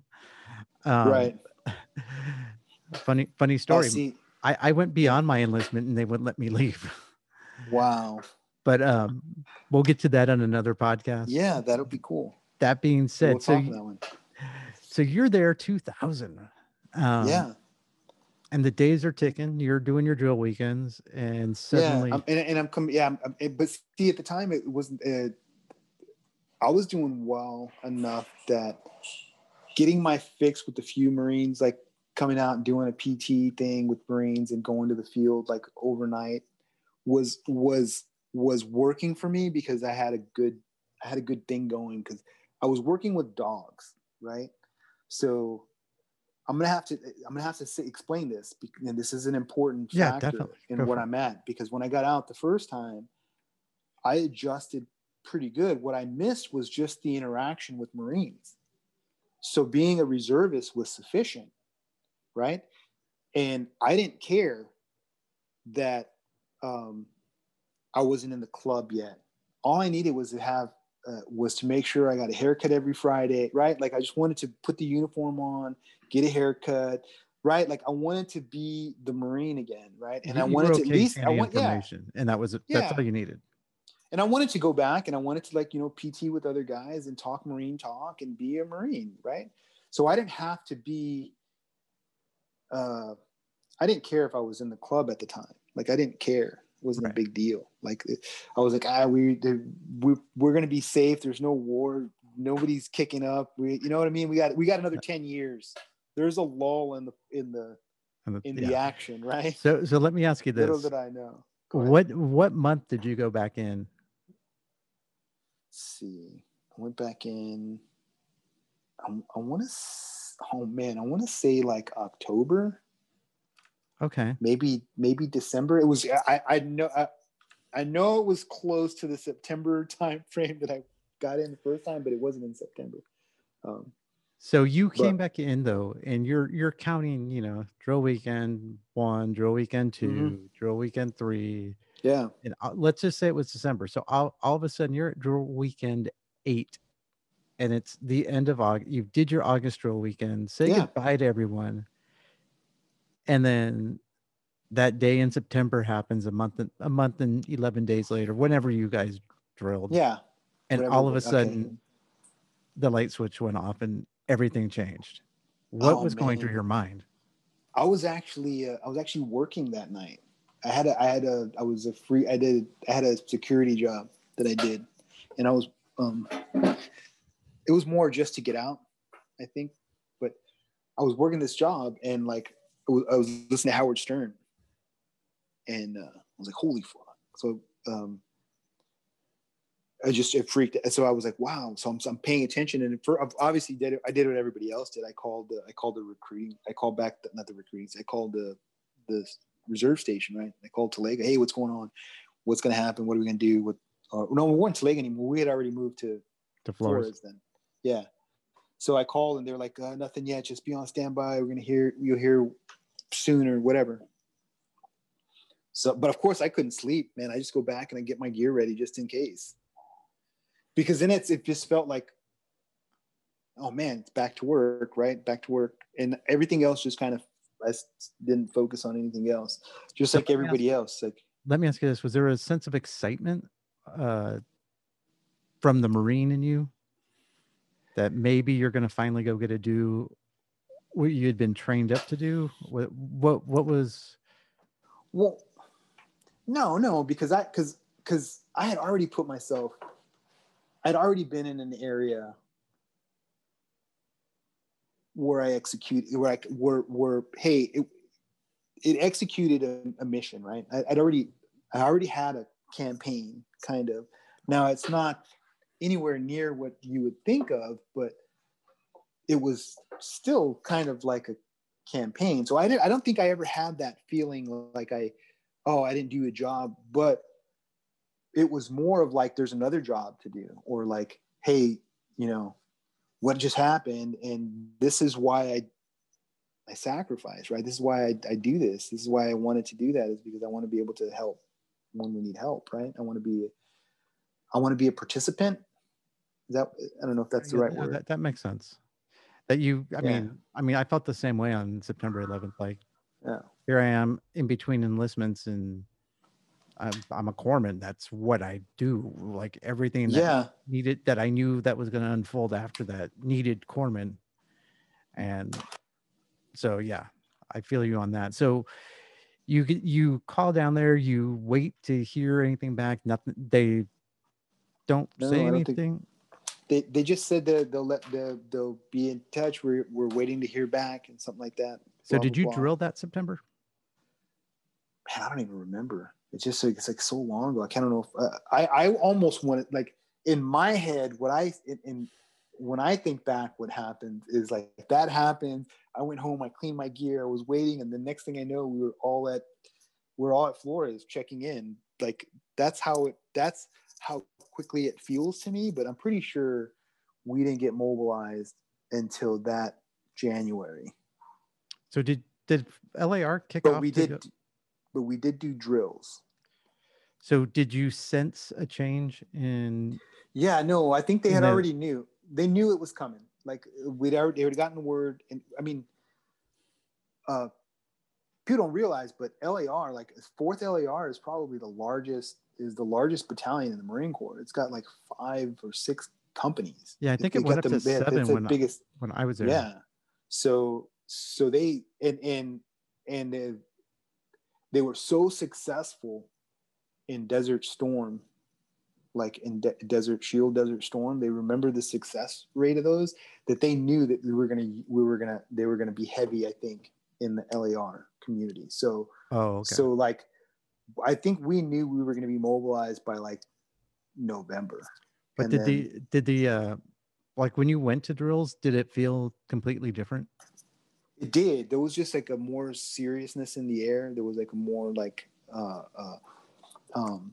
I think I actually had gotten pulled aside by I don't know if you remember, Gunnery Sergeant Bemis. You remember Bemis? I think so. The name sounds super. He was an ops guy. He was in an S3. Active or reserve? He was active duty guy. Okay, so he was in the S3. He was the operations chief. He was also the wing. He was the Alpha Company's master gunner. So, you know, I don't think he was there when I was there, but the name sounds familiar. I think by time you were there, he had already left and went to 1st LAR. He went to 1st LAR. Oh, okay. But anyway, he had pulled me aside, and he said, he's like, hey, when this happens, he goes, because I had still, look, by this point, I still wasn't kind of like, I still kind of was not in the in crowd. Like, I think at this point, my peers realized the value and the asset they had when they had me around, as far as training and understanding tactics. Like, I didn't have all the great lingo anymore because I kind of rusty, but I was always like asked, hey, what do you think about this? How do you think this goes? But Gunnery Sergeant Bemis actually, I think at the time, I was going to end up going in a logistics vehicle with the company gunny. And no offense to the company gunny, but man, I shoot, move, and communicate. I'm not a logistics guy, right? I'm not, I don't know. And part of that I know is my fault, because I purposely wouldn't adhere to the 4th LAR. You got to yell louder to be noticed, or you got to do this to be noticed, or whatever. I was fine being where I was. But Gunny Bemis pulled me aside. He says, "Man, you don't belong in the log." He goes, I need you with in my vehicle. So I got switched, and I got put in with the vehicle with Gunny Bemis and some other guys. So I went back into the. You got back into the infantry side, the scout side. Yeah, it felt good. It felt good for somebody to kind of go, "Hey, dude, no, come on, you don't belong over there." So 2001 ends. Does 4th LAR go to Afghanistan? No, we didn't go to Afghanistan. Only Iraq. Yeah. So then for that next, what was it, year, pretty much, where was just drill, prep, drill, prep. Are we going to go yet? Are we going to go yet? Everybody was just kind of like. So when did you guys get the word that you were being mobilized for Iraq? Like I said, I think it was, I think we knew we were going to go the whole time. We just didn't know when. But I mean, like, when did you guys officially get mobilized? I want to say January. 2003. Yeah. Just before the push. And we pushed what, March, right? March. Yeah. So I know that they split the battalion up. Yeah, they did. They split us up. Alpha Company. I was with Alpha Company, and I ended up. We were with We were Alpha Company first LAR, is what they ended up putting us at.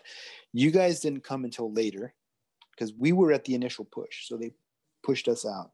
So we deployed when first LAR, and everybody else went. Everyone we sat in. Yeah.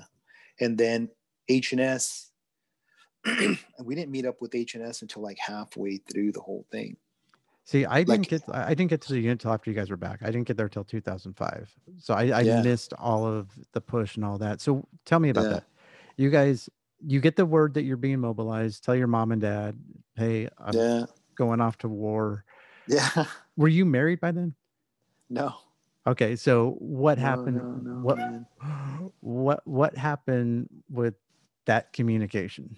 If you're shoot, move, and communicate, how'd that communication go?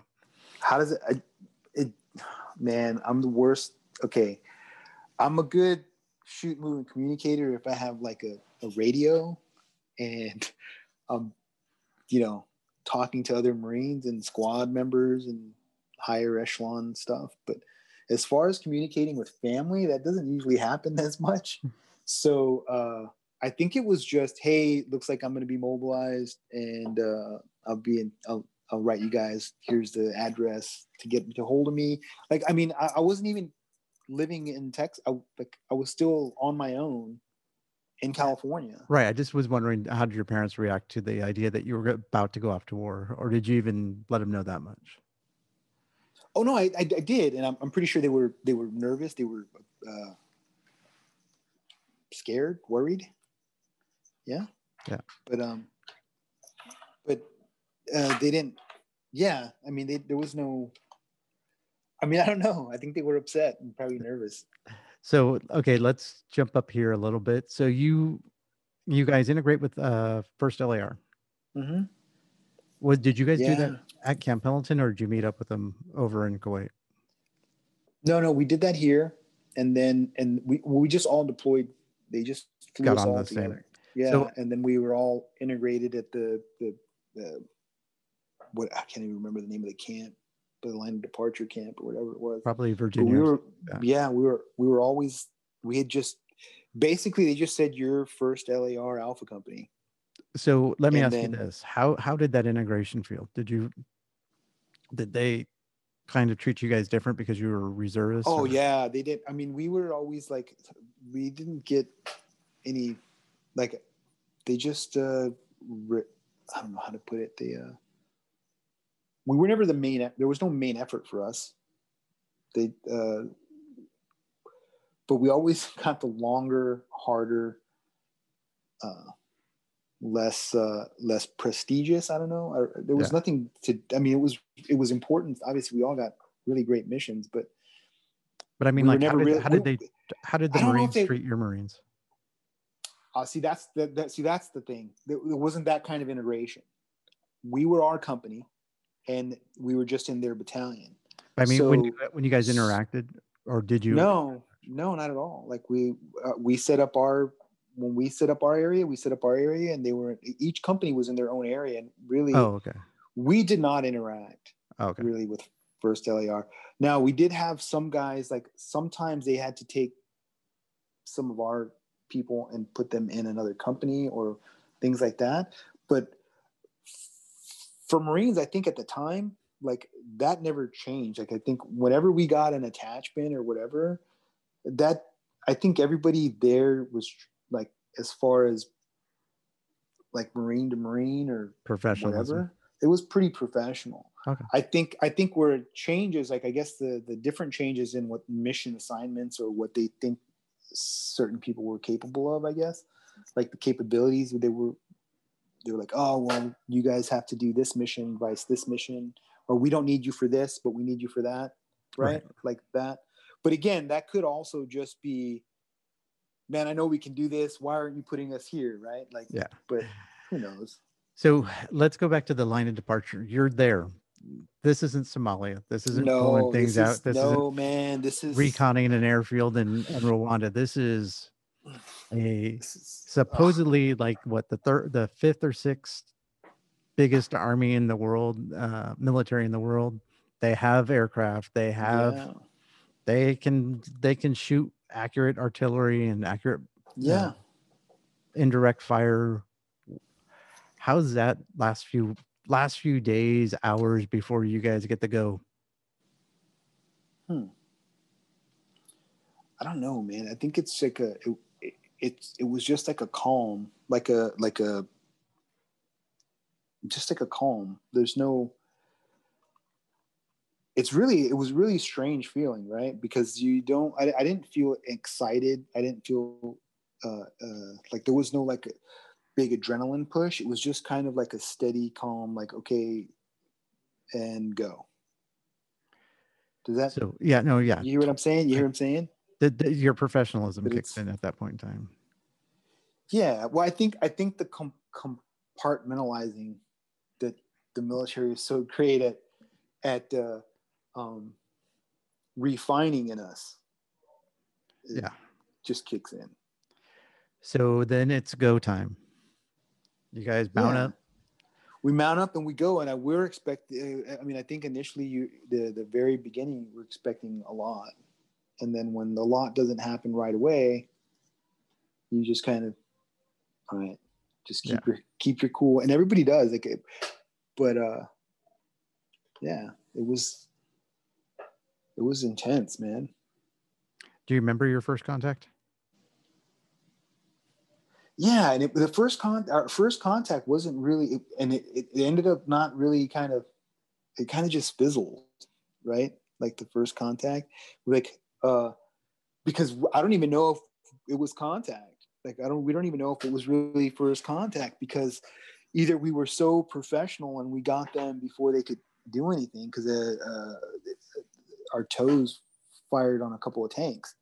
But again, from the distance and the thing and the reaction time that everybody had, it could have just been, they could have been empty. They couldn't have been not attacking us, but we were just quicker on the draw. But other than that, it was kind of like we didn't really have any intense anything until after, right?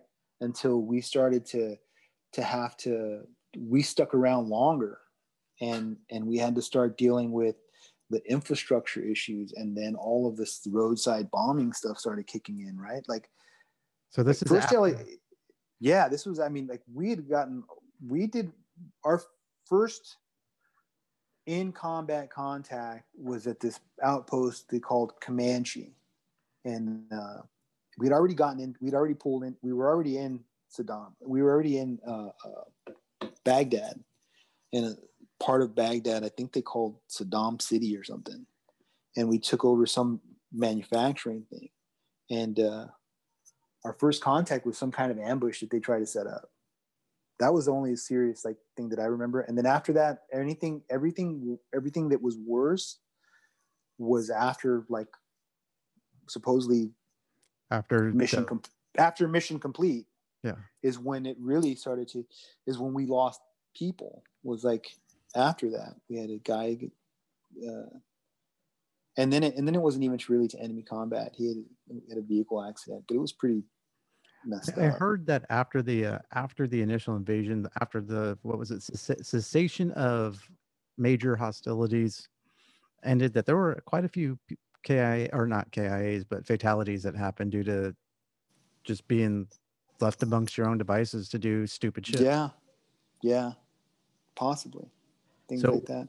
But again, like I said, the first real contact was at Comanche, and it was an ambush set up It hit one of our squads. Nobody was injured, but it was the first time that I think our company dealt death, right? Like the first time that. So were you involved with that?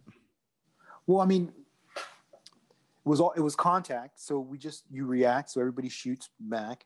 But the real person involved in that is got to be the gunners for the LAV 25s, because they're the guys that were shooting into the buildings, right? Like we were just on the outside, kind of covering stuff. But and man, that gun can deal crazy stuff. Man, the 25 millimeter cannon is crazy. Yeah. On the effects it can have on things. But that was it, I think, for that. And then most of our gunners are the ones that got all the action, like the 25 gunners. Like for us, it was very scouts. We were just, I think, we were put in a lot of like scary positions, but for the most part, it was the gunners. It was the LAV 25 for our battalion was definitely the hero. I mean, the people that it kept people alive and it kept people safe. Like that, the people that the vehicle commanders and gunners that engaged, those guys kept everybody safe, man. Yeah, those guys have been the. It seemed to do really good during, force on force. Mm-hmm. I did hear some stuff later in the war when it became IEDs and insurgencies that there ran into some problems. But force on force, it seems like it was I remember riding those things and felt comfortable. But really, like, I think back on some of our missions where we were really lucky. I think we did really well. We had good guys, I think. So you did that. You guys, capital secured, Saddam's on the run. Mm-hmm. We do the big mission accomplished thing. Yeah, but we were ready to come back because I remember we were sitting in Diwania and the battalion commander for 1st LAR standing up on the stage, telling everybody, "Good job. We're going to start packing our gear. We're going to start heading back south to the border." And everybody's like, "Yeah." And then the company commander coming over and saying, "Hey guys, everybody come here. We're going to go meet up with the rest of our battalion that just got here a few months ago. We're going to be extended." So, how long did you guys end up doing? I don't remember. I don't think it was a full year, but we were there for a while.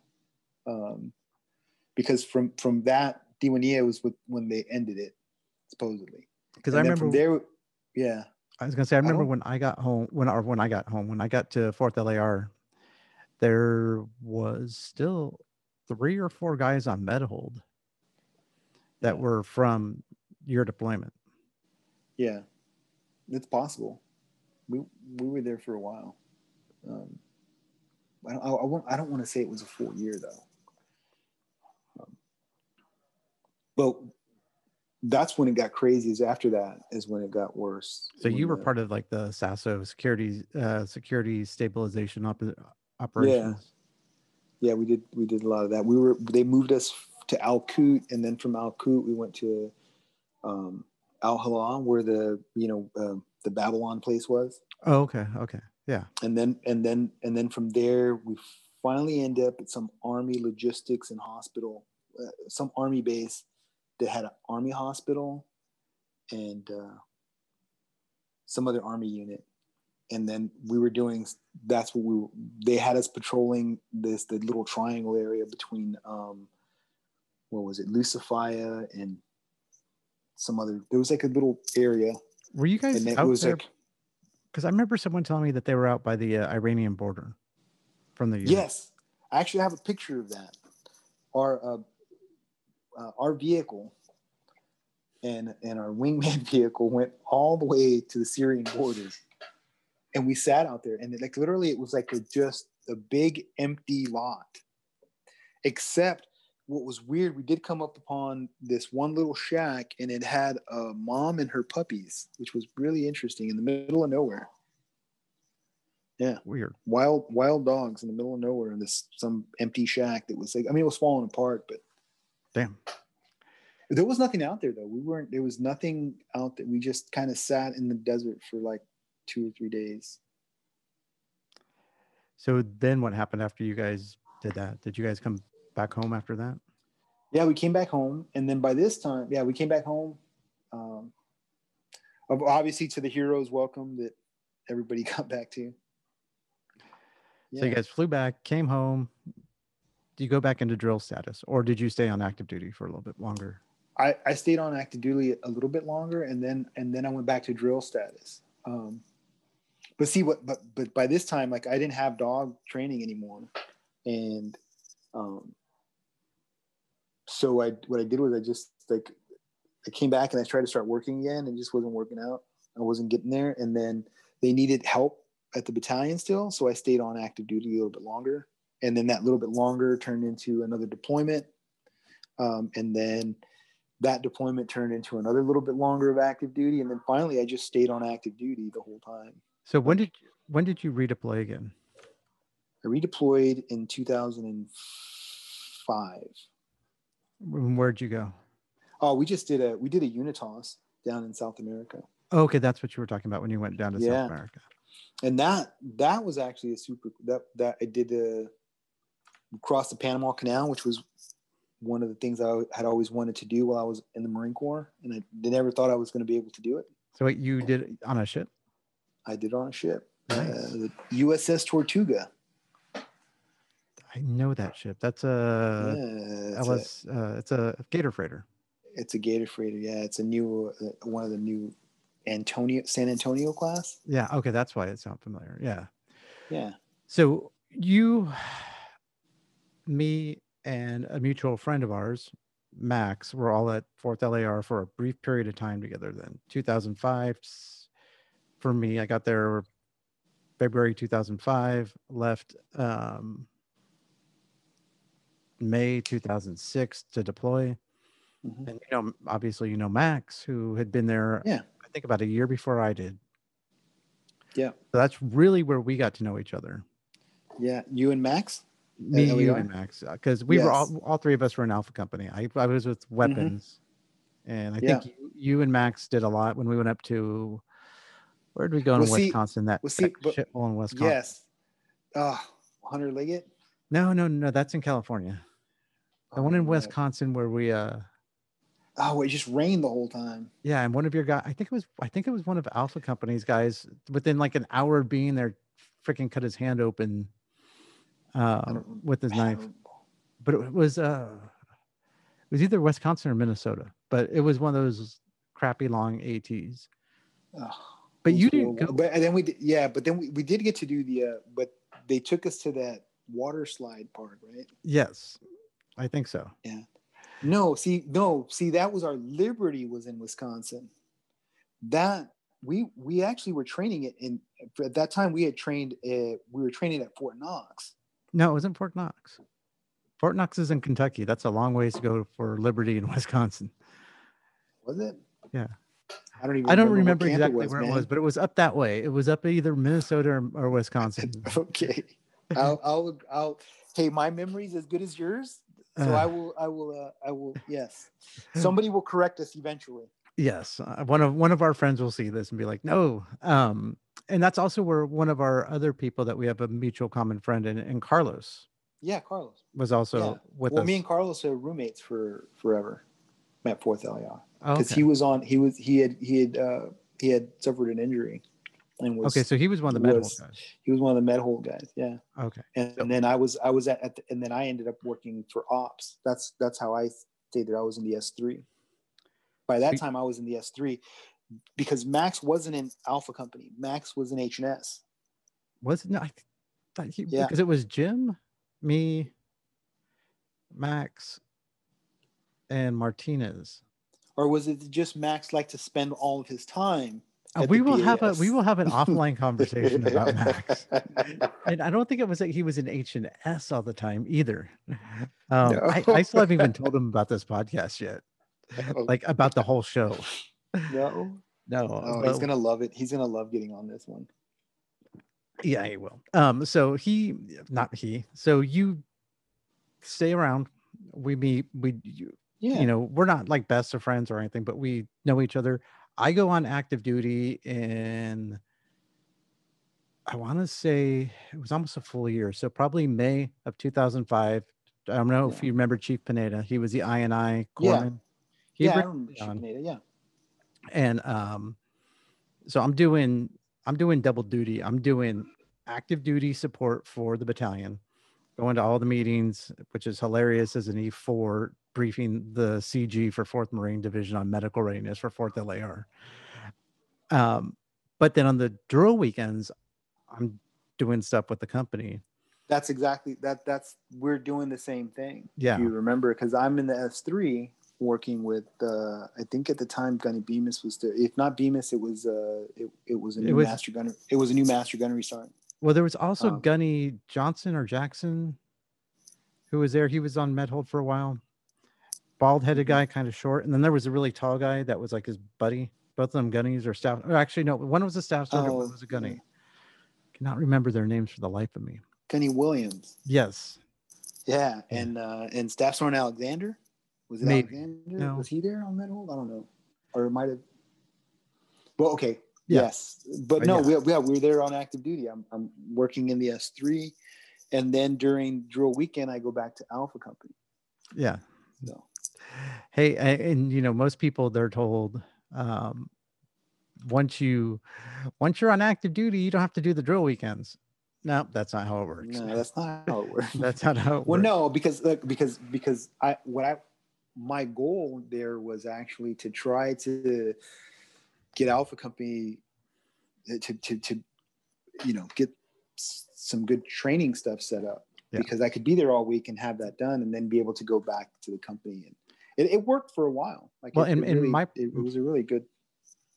my deal with Raphael was, if I do this ADSW, I get the next LAR deployment, which would have been Bravo Company. But we will get into that shit show in another episode, because those Yeah, that's guys fine. were fucktards, to say the least. Yeah. Which you probably actually heard some of the stuff about. If you were there, well, no, you were already gone by 2007. But if you were there in training during 2007 when they mobilized, you would have heard about their shit show. But that was for when they went to Afghanistan, right? No, this was for when Bravo Company went to Iraq to do the boat teams. They took, Oh. and the shit Oh show that wow. turned out to be, as far as training in Lejeune, which I'm glad I got Mm. away from before someone died. Mm. But so we do that. I obviously do my thing. Oh wait, you know what? I remember. I think I was actually, I might have still been there then. I think I remember that Bravo Company thing, because Yeah, like I think some of their command got had, relieved. but I had actually said that I wanted to do that because I was had been in a small boat company before. Yeah, they were doing the Riverine but ops. they didn't. But that was a no-go. Like I got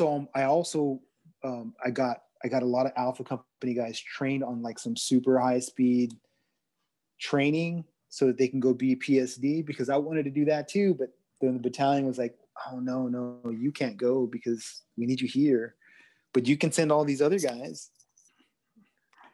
Yeah. So, I think I remember that, because I do want to say I remember that one of the companies got an opportunity to do some, I can't think of the technical word, but like the tactical or defensive driving courses. Yep. The Griffin course, I set that one up. Yeah. That was in Florida. So you leave LAR as a reservist. I thought to myself, hey, I'll be in the S3. Maybe I can get myself into schools too, plus Alpha Company guys. But that never happens that way. No, it never works out that way. Because I tried to get some people some C schools for the corpsmen, and thinking if I can have these little holes, I got max jump school. Yes. And I really thought that was going to open the door for me to go before I deployed. Yeah, but no, it didn't. No, it never works out. I mean, like I really tried to finagle my way into 18 Delta. They're like, only recon guys. I'm like, well, we're 4th Light Armored Recon, and they're like, yeah, those two words are not synonymous. No, they're not. Light Armored Recon. So you go off and do this Unitas. How was that experience? that was pretty cool, man. But you know what I had missed? Look, you know what the greatest thing about doing that Unitas for me was getting Marines to experience what it's like to do a deployment on a ship. Like, see, that's so rare for reservists. And for even for like at the time for regular Marines, like guys that had the 4-year guys, very rare at that time were doing Westpaks. That's right, because they were all getting kicked over. They were all just going to either Afghanistan or Iraq, right? Yeah. Flyovers or whatever. The very few units were doing the, any kind of Westpak or Medpak or any pack. So that experience of getting these guys in the berthing area, showing them how to keep it clean. It was just like super, like, because I was like, see, this is part of the Marine Corps. Like, this is part of the Marine Corps that people are missing. The general quarters. That's why I keep up with some of the military, with some of the Marine stuff, more of the Navy stuff. But I do know that there's a push back to sea for the Marines right now. I hope so. Because if not, I think they're going to start to like. Also, it's got to be a pushback to sea as well. Like, because I'm worried that they're just going to want to push. They're going to want to turn just the Marines into just another part of the Army. No, I hope not. But you know what's really scary though, or maybe not scary. Scary is probably not the right word, but as of right now in the Marine Corps Reserves, you know what the most heavy armored vehicle is? In the reserves? Yeah. Yeah, a tank, isn't it? We still have tanks. They're a reserve tank unit? Nope. Oh, they have decommissioned all the tank units, and they're decommissioning all the active duty tank units. Oh, wow. So the LAVs are going to be the big guns now, which is weird. Widely so. I actually was pretty impressed with the vehicle's performance. I mean, you were there when they had the ADs, right? The air defense variants. Mm-hmm. The air defense variant, which was super cool. Did you guys take them with you on a? No, we didn't take them with us. Oh, okay. They were already like getting rid of them. Like we had mortars, anti-tank, and 25, and then obviously logistics and C-squares. But so you get back from this Unitas. Are you still in California at this point in time, or have you? Yes, no, still in California. I get back from the Unitas, and that's when from there after that I go to SOI West. So at what point in time did you go from USMCR to back to active duty? Oh, that at the end of that Unitas. But no, I wasn't. I was still just a reservist. Oh, you were just picking up orders. They just kept feeding me orders like, hey, we have another here, put you on for another year. We're going to put you on for another year. Oh, okay. Well, at this point, at that point, I didn't have a business anymore, right? Like, I had started word of mouth, and all my clientele was just based off of referrals, but I was doing well, but I hadn't started trading the next person. So I hadn't started taking somebody else and saying, hey, these are all the things that I've learned. These are all the techniques that I want to employ. Let me show you how to do it. So in case I can get another, just even because it was getting to the point where I was training like 3 dogs a day. No, that makes total sense. So, and if you look at Looking Glass or any of these other ones, and it tells you what the average pay for a dog trainer is, it's going to say somewhere between like 15 to 25. Don't let that fool you, because it's a service job. It's the same as it says for a massage therapist. Right. It's like it says for the service thing, because it's a service job and people pay you in cash sometimes. So, so you now you're back where you started, basically. So I'm at So by that point, when they go, hey, do you want to stay on orders longer? I'm like, yes, because the thought of going back out there and trying to rebuild this whole thing again at that point was like, it's just not going to work. I might as well just stay here, because at that point I had already accumulated so much active duty time. Because you were 10, 12 years at that point in time? Yeah. So sanctuary is a very possible thing, right? So like super easy if I can get to there. And I just keep thinking, well, if I just keep working hard, it'll happen. So like here I am, a staff sergeant as an operations chief at a training battalion at SOI, because my former boss was the ops chief at 4th LAR, says, no, I want him to come over here and work because he's a master gunnery sergeant, right? So I was able to get orders to go there. And then after that, then the division goes, hey, well, we need like a shit hot staff NCO to work as a liaison between 4th LAR and 4th Marine Division and 1st Marine Division. Because we were still rotating a lot of guys, right? Reserve guys were coming in and going and piecemealing. Give me one, Tom. Can you? Yep. Yes, son. Can you come over here? Sure. Well, hold on, babe. I'm almost done. Okay. 1 second. Hey, let me pause you for a second, Tom. All right, I'm going to pause this for a second. I'm going to go. Okay. Do something real quick. Yeah.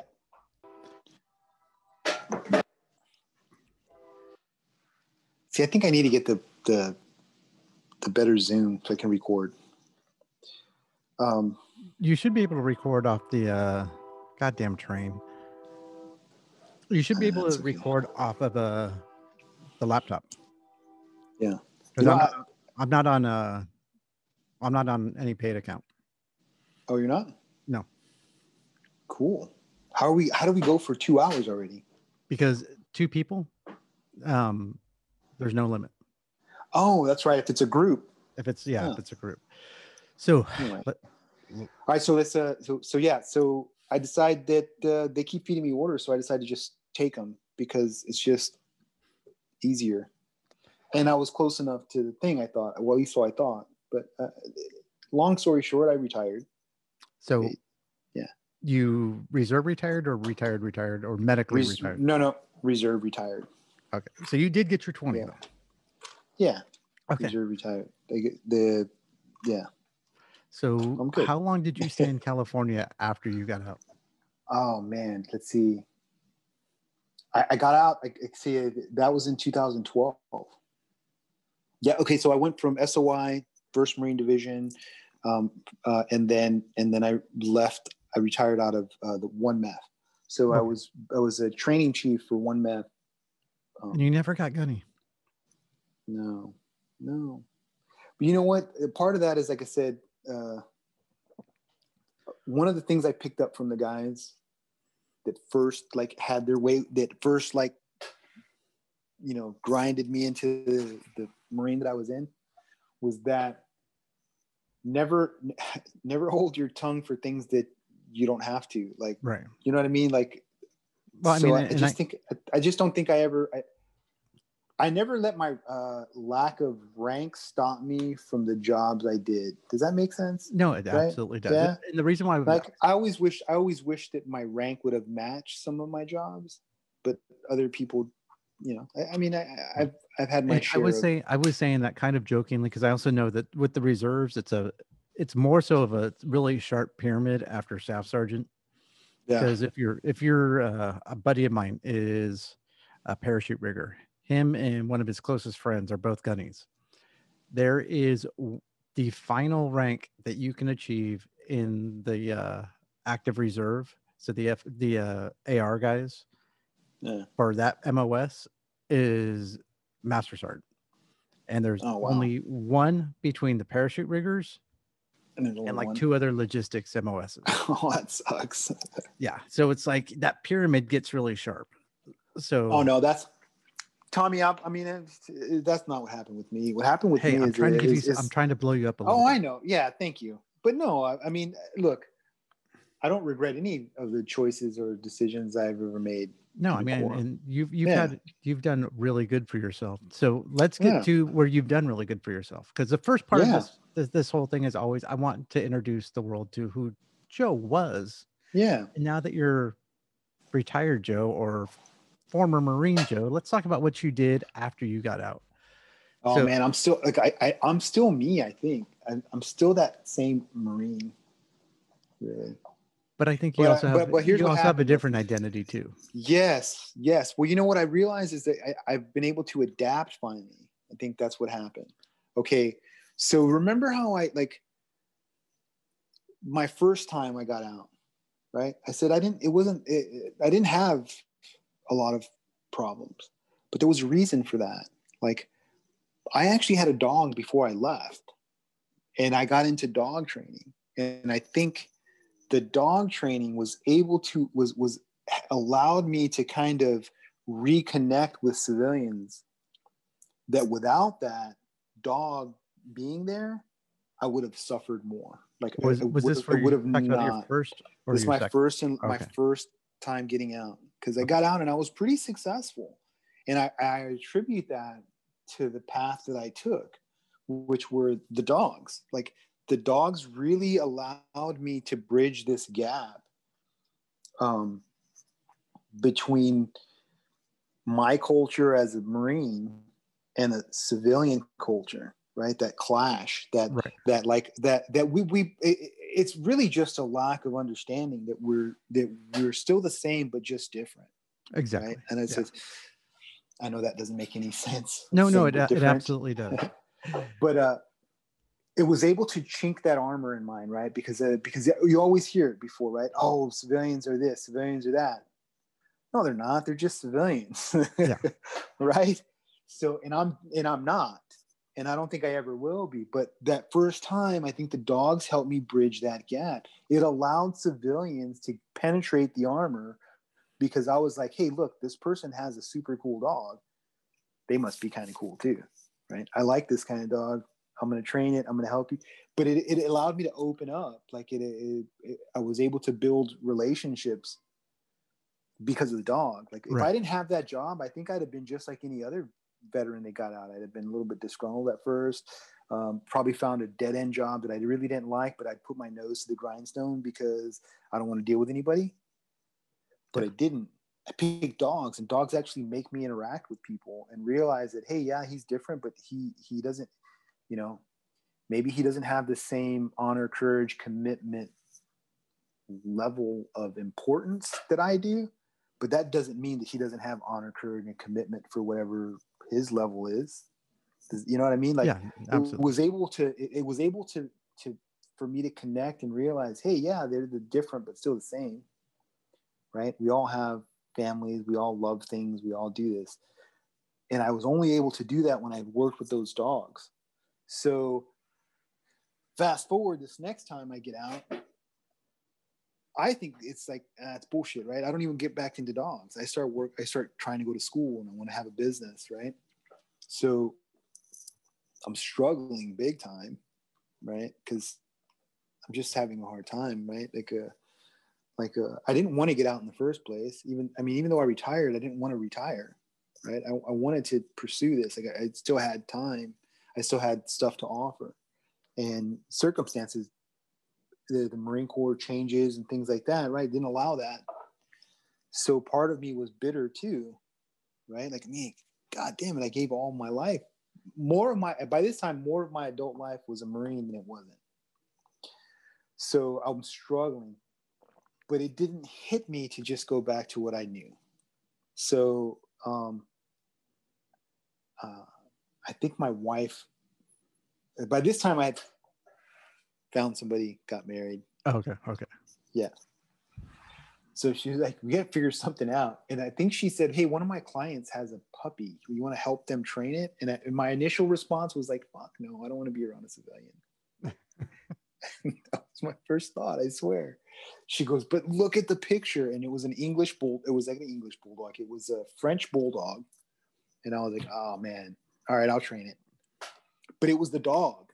The dog drew me. Like, when she said, you want to train this civilian friend dog, you're not doing anything. You look miserable, right? Like, so. But my first response was, no, I don't want to train I don't want to help some civilian train their dog. Yeah. No, I right? Yeah. But when she showed me the dog drew me in, and then I went in, and that's it, took off again. So I started training her dog, then I trained another dog, and then another one. And then I started to realize, like, holy crap, this is what's going on. So like school started to get better. My relationship with Megan started to get better. Like, you know what I mean? Like working with the dogs started to help again. I started to focus more. And then I realized like, oh wait, I don't want to just be a business guy, because then also I took a horticulture lab. I was like, you know what, let me try something else, right? The dogs are working. And that's what spun off. I just realized, oh man, I just need to go back to doing the things that I want to do. So were you out in California at this time? I was still in California. Yeah, I was still in Southern California. Started training more dogs. And here's the funny thing, is I only had like maybe 5 clients at this point, but it were 5 really, really good clients. 2 of them, at this point, their dogs were trained. Like they were well trained, but I had built the relationship and the care for your animals in a way that they didn't want me to stop. Like they wanted to learn more. So I just kept them on. And then I did school, because then I was like, oh, well, I want to learn more about this farming thing that I was starting to learn about. So let's get into, so this is what, 2012, 13, 14-ish? Yeah, 12, 13, 14. So you do this horticulture study. You've now, from conversations that you and I have had on our group chat, have had some real interest in farming. Yes, absolutely. And some ideas. Yeah. Okay. So what it started out like, and then here's what ended up happening is I was in school to learn the landscape design and horticulture and all that. I was still pursuing my initial, like when I had when the click about the dogs happened. And I think what happened was another one of my Marine friends had committed suicide or something. And I was just like, it was just a really low point. And I was just trying to figure out like, what the hell? And then I just thought about how the first time happened when I started to train the dogs and it helped me. And then how this last time when she had already given me the ultimatum. So I was already going to the vet center. I was already taking, SSRI stuff. I was already doing depression work. Were you going through some PTSD or more depression? I don't know, man. I have no idea. I have some PTSD from certain things and a lot of depression, but yeah, they were, I was on the whole thing, and I was doing some, CPT combat, the cognitive processing therapy and all that. So, because she had given me that ultimatum. She's like, you drink too much. You're too quick to get angry. I don't know what the hell's going on, and you need to figure something out. So I was doing that, but it's still, it was helping me here at home, sort of, but it wasn't helping me reconnect, right? It wasn't helping me grow relationships. It wasn't helping me be a good team member, right? I wasn't participating. I didn't want to be around people, right? Right. But then when the dogs came back, everything changed. Like I started to train my wife's client's dog, and then I trained another dog, and then another dog. And next thing I know, I'm actually talking to people in school with me. I'm actually interacting more with the professors. I'm actually like, you know what I mean? Like the dogs help me drag this out, like help me reconnect and feel like, oh, well, and then the horticulture really kind of felt like a healing process, like getting my hands in the dirt and working in the greenhouse and stuff like that. So then but at the time I was working on this transitional work program idea that I had with dog training. So the idea was I do like a dog training center. I bring on newly transitioned veterans, whether they're combat veterans or not. At this point, it didn't matter, because for me, it's a transition. Like, I think a lot of our problems as far as the veteran community, suicide, homelessness, the job rates, all those things, I think have more to do with transitional issues and cultural issues than it has to do with combat. Because if you look, because if you look at it, some of the guys that commit suicide, or some of the guys that live on the streets, or some of the guys that do that, they're not even necessarily combat veterans.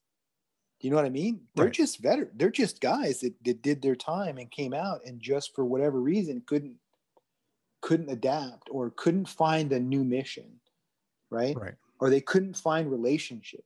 And that's where the problem is, right? Is building those relationships. And then I think a lot of us are too proud to reach out to our other service brothers who are doing well because we think they're doing well or we think that they're adjusting properly. But really, we're just really good at showing a good side. Exactly. Right? That's what we're experts at. And I mean, I know I went through that. And the compartmentalizing yeah, is what they trained us to do. Like, oh, I have this thing. You know what? I'm really good at just shove it to the side. Yeah. Right. Everything's fine. Or we'll just be like, I don't know why everybody's pissed off. I'm totally fine. Yeah. You know what I mean? Exactly. So I started to do this transitional work program utilizing a dog training center. And the idea was to show give guys a job with basic training skills, and they just kind of train civilian dogs. So we bring civilian people that want to pay for dog training because regardless of, I think if we're working with other veterans in a thing and our clients are civilian, well, we can kind of still be ourselves with each other. So we have like, we're not worried about, oh man, I can't work with that guy. He's a lazy civilian. Yeah. Right. No, you're not. You're working with fucking Corporal so-and-so. He was with First Marines or something, right? Or with, whatever. And then as they start to train other people's dogs, just the idea of that interaction is what's going to change. It's the dog diffuses that, which is why they have PTSD dogs now, right? They're just they're a distractor is basically what they do. So now that you were doing that, and I'm assuming that was still in California. Yes, but what I realized was that California was going to cost too much.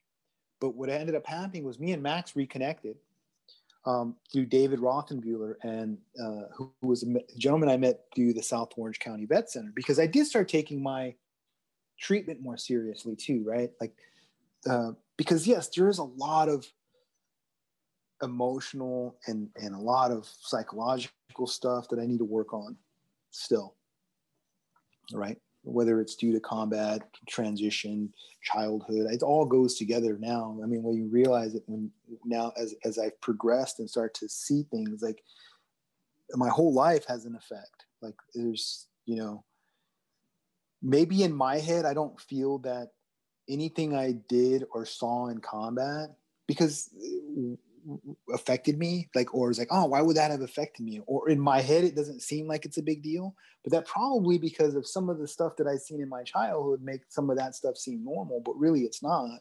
Right. Or, you know what I mean? Like, exactly. So I met this guy and he has a nonprofit, and then somehow me and Max reconnected, and he was doing soap. He was still doing his soap, and you and him were doing the soap. And then I was like, hey, well, let me introduce you to David. And then, so we connected, and then we started working side by side together, him doing his soap thing and me still working on my dog training. Your dog things. Yeah. And then what I realized was like, Max, why don't we just do this together? Like, because I thought you have an actual product. Like me, I'm selling an idea, right? So for me to create a revenue stream on the idea is harder than for us to build a product that's got a great mission as well. And then also I just thought, well, shoot, if the whole thing is to empower veterans to be owner operators, I know initially it's owner operators of a Maxwell soap kind of thing, but why not which, just by the way, is the shirt you're wearing? Yeah.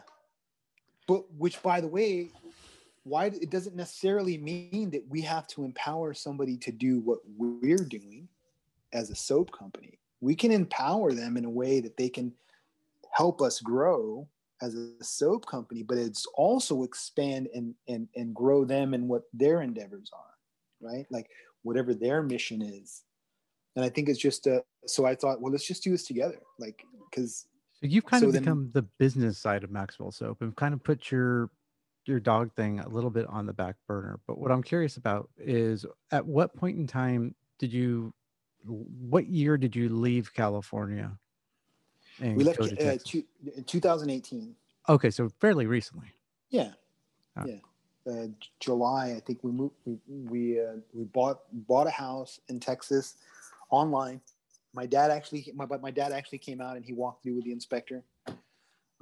And so far, everything that he said, he goes, you need to make sure look into that. So far, everything that my dad said, hey, you probably need to fix that. I needed to fix. Yeah, I needed to fix.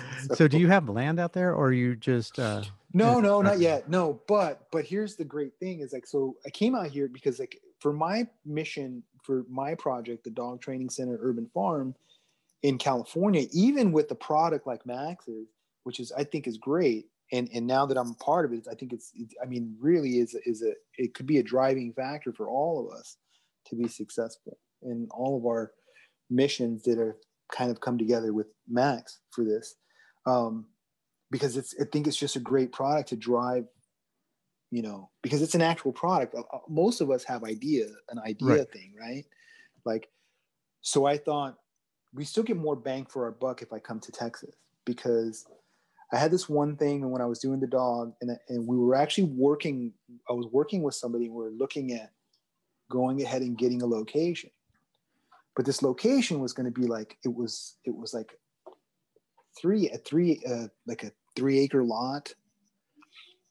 Now location was big for me, right? I was really wanting to do like, which is probably, I could have settled for less, but this 3-acre lot was going to be like $9 million, right? But it would have been a great spot because we would have been able to take advantage of a very patriotic kind of area, a very upscale kind of area. And like it would have paid premium for dog training, right? So it might not have, up front still would have been a lot, but I think we would have recouped quicker. Right. But so do me a favor real quick. Go ahead. Okay. I was just going to ask, you had mentioned urban farm. So what is an urban farm? Okay. Well, an urban farm is just, it's normally not a big production. It can produce a lot of produce, but it's normally not a big farm. You're not going to see corn, wheat, any of the commodities grown. It's going to be a lot of organic produce, smaller produce that people can buy. And it's usually in a smaller area. So in a more urbanized area. So you're going to find it within city limits. Is that like community gardens? Kind of like a community garden, but it is, like I said, you're producing more produce, right? Like it's not just a community garden would be like you set up some plots and then people come out and they'll just grow what they want on their little area. An urban farm is literally, it's a producing farm in an urban area and then has a farm stand where people can come and buy produce, or they can come and do like a U-pick. Oh, okay. They can pick their own produce, right? Okay. And normally what like the way I got into that was like like I said, I got into horticulture, and then, which was just growing plants, right? It's just growing plants. It doesn't necessarily have to be edibles or whatever. But then they offered an urban farming course, and I was like, well, I want to take that. So I took that, and I listened to a gentleman called Ron Finley speak. It was a TED Talk. And it kind of spoke out to me back from my childhood, thinking about like growing up in a lower income area, right? Kind of like a food desert. And urban farms are hopefully a solution for food deserts, which just means a food desert is just an area that has not as easily access to grown foods, right? Food that you grow. I'm seeing a trend going on with a certain subset of veterans that really are looking to the outdoors to be a way of healing. And this seems to be a big thing with the urban farms and that just seeing that getting back to the basics, going out in nature helps a lot. Well, can I bring us back to, because look, man, I'm a big movie guy, right? Hollywood, man, Hollywood Marine, but big movie guy. So to steal a line that's appropriate, I think it has to do with the duality of man for veterans, right?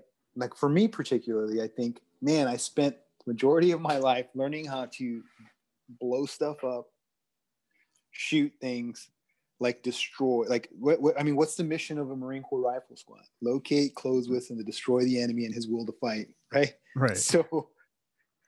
So when I started to like grow and nurture things, right, which is the exact opposite of what you're trained to do, right? Like I'm trained to like blow stuff up, take things down, like, right, get things out of your way, dig them up, move them out. So the exact opposite of that, to watch something grow and nurture it into something, and then initially that was just enough, right? Oh man, look how I didn't kill this succulent. Yeah, nobody kills a succulent, but anyway, I was able to grow it. Look at it, it's cool. Then when you get to the point where you can, oh man, I just grew this, and now I can take some of it and it will nurture not just my body, but I can share it and nurture someone else. That's a powerful thing, man. That's almost like, it's almost a bigger high than knowing that I can, that I know how much C4 to plant to blow up a building, right? Like, right. It's like super cool to be able to just do the exact opposite. And now I know that I can do both. So somewhere along the line, and we really didn't touch on it, but somewhere along the line between you getting out and moving back to Texas, you had kids. 3 kids. How much did that play into you changing your life from being bitter to really starting to take in all of this horticulture, farming, reconnecting with Max, and really taking off with the soap? See, man, that's the hard part, man. See, that's the hard part is that I know what I knew. I was doing the things that was required, right? I was doing the things that I knew was going to make things better for my family, but didn't necessarily mean I was fun to be around or I was a joy, right? Like, so yes, like I didn't off myself because I had a wife and kid, because I love them and I knew that it would suffer them, right? But there were times when I thought, holy crap, look at the shitty stuff that I do. Maybe I'm just making them suffer, right? Like, yeah, they're going to be hurtful if I'm not there, but maybe what I'm doing now is not as good.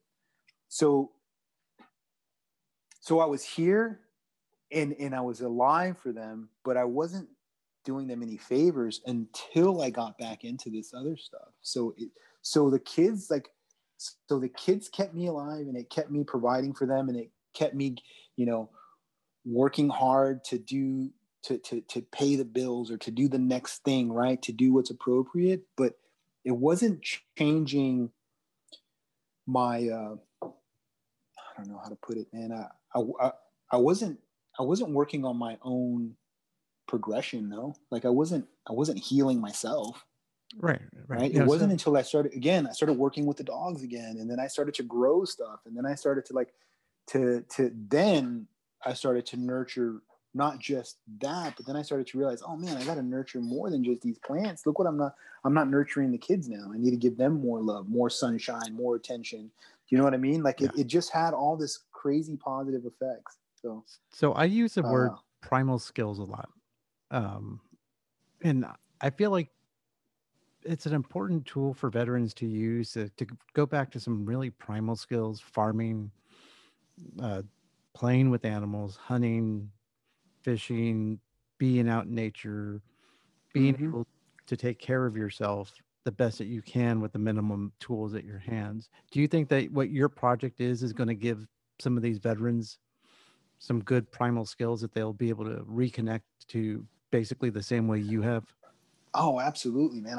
I look, I really think like, and look, even if it's like, I know the CDC is running some kind of longevity study about what the effects of dogs have on your, basically what they're trying to figure out is what is the optimum amount of exposure time to get the maximum benefits of the dogs, right? Like, because the Europe and some other people have done some studies. Like if you sit and you pet your dog for 15 minutes, you'll release your body and the dog's body release as much serotonin as if serotonin to connect into your body. It's like stress relieves. It's just as if it was a mom breastfeeding their kid. Like it's that powerful.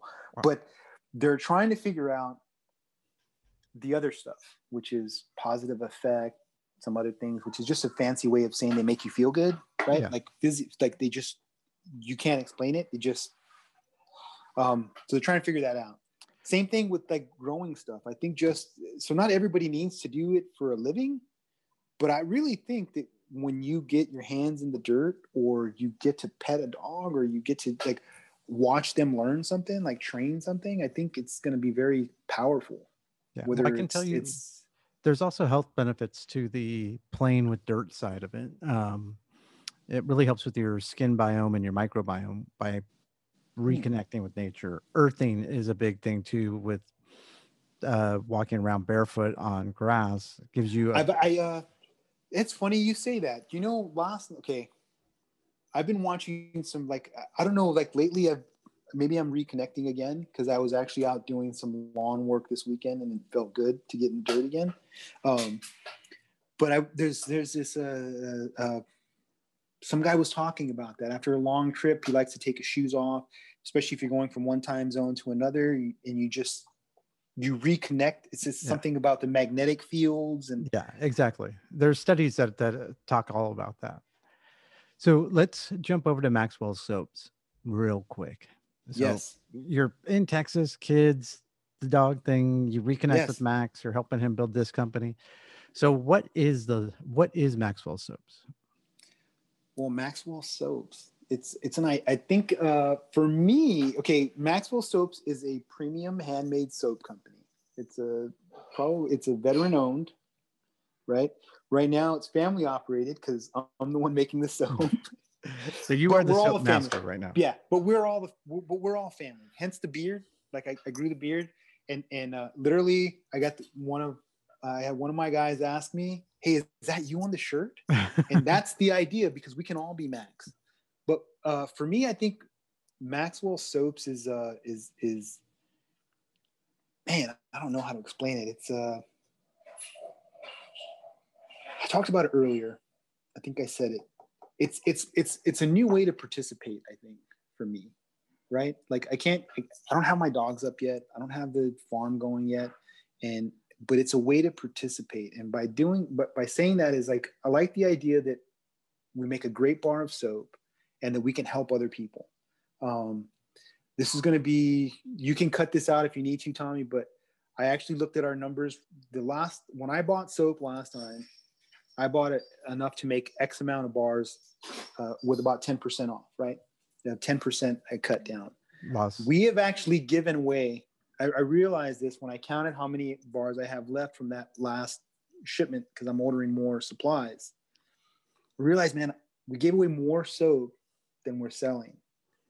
And that's okay. Like the bills are kind of getting paid, but it's not, I need to get better at that. Yeah, definitely. But that's what I mean though. It's like, it's about participating. And that's why I think I was able to jump on with Max, because I know it's just a way to take back some stuff, I guess. I don't know. Yeah. So I just want to touch base on that, because I know you're wearing the shirt and I know the company is super important to you. Yeah. And the mission of what it is great. So, but let's get back to you real quick. Yeah. Okay. But this is where I was going to get at. Okay. I want to try to show that that's what we can do. Like the empowerment, right? Max's idea is that use this soap to empower. So let's empower people. And that's what I want to do. That's why I'm involved in this. So. And I think it's getting pretty close to being able to really have a talk with it. And hopefully I'll get Max on here and we'll talk. And then hopefully we can do a 3-way. That just sounds like really weird. We'll do but bring both of you on and really talk about it when we're close. Okay. But that being said, so back to you. We had this big call about the soap company late last year. Great plans.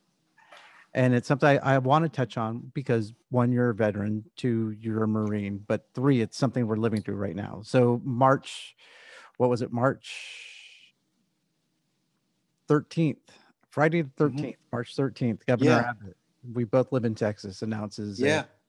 stay-at-home order. And I know for San Yes. Antonio, it went into effect I think the next day, and then that Wednesday, the bar shut down. Mm. What's the effects been for you personally with this whole COVID thing and this whole shutdown and everything that's been going on with the shutdown specifically? Oh, man. I've tried to make it, you try to make it as positive as you can, right? So I've tried to just jot down the positive things. I've got to spend so much more time with my wife and kids because because normally they're at school and I'm here at home, right? Right. So they're home, so I got to do that. Trying to learn new things. I think I've reached out and connected with more people, not just personally, but also like business wise, right? Is trying to really trying to make this more like a real business. But it has been difficult because I do have more time with the kids and with the wife, right? And I do have more time to work on this business, and I do have more time to do these things, which is it's good and bad, right? Because it realizes like either how much more I have to do or how much more is necessary, which is the same thing. But you know what I'm saying? I totally understand it.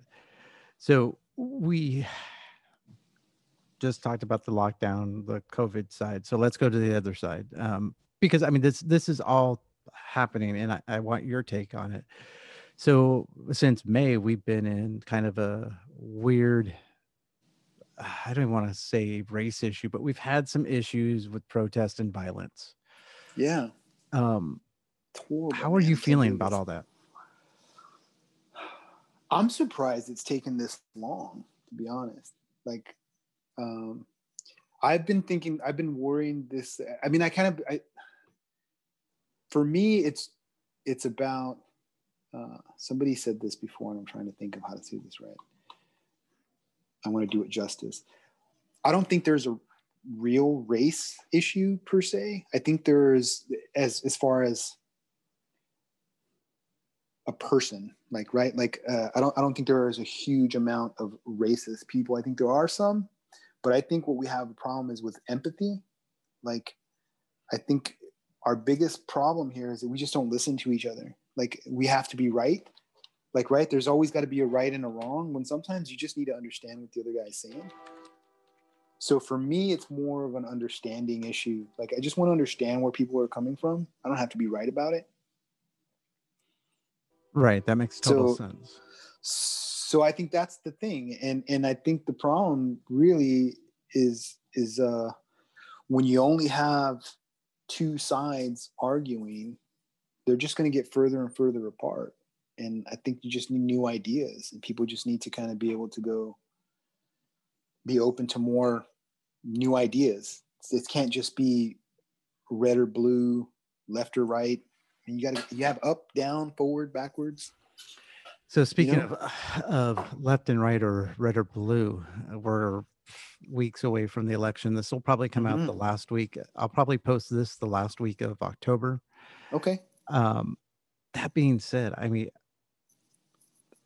from your perspective, put your Staff Sergeant 0311 eyes on this. Yeah. What's your take? Do you think we're going to have violence after the election? I don't think so. I mean, I think it's going to be, I think we're going to continue divisiveness.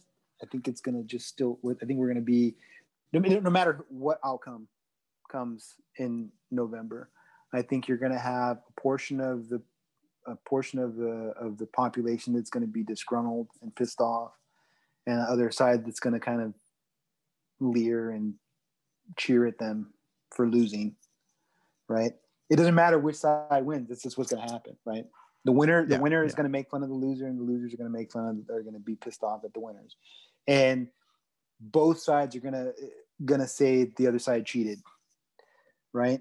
But I don't think there's going to be like I don't think there's going to be violence in the street, like people fighting against each other for that. I think it will escalate, and we'll probably have some more stuff going on later throughout the year, but nothing like no different than now. And the problem is it's just we got to just get more choices, man. yeah. I agree with you on that for sure. And I do think though one side will not start another. I don't think one side's going to start it though.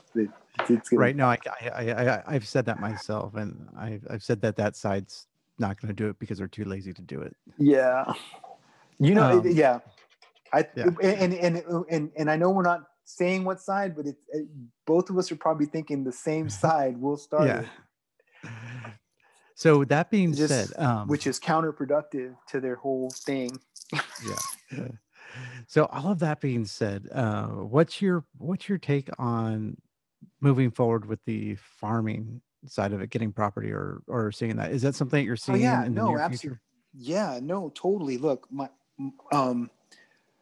I think I'm really going to try to push this a small farm over in the neighborhood I grew up in. Like my family had some property there that's just kind of sitting right now. It's not doing anything. And I don't know why I didn't think of it at first. Maybe because I didn't think of it as viable, right? It's theirs. It's not mine.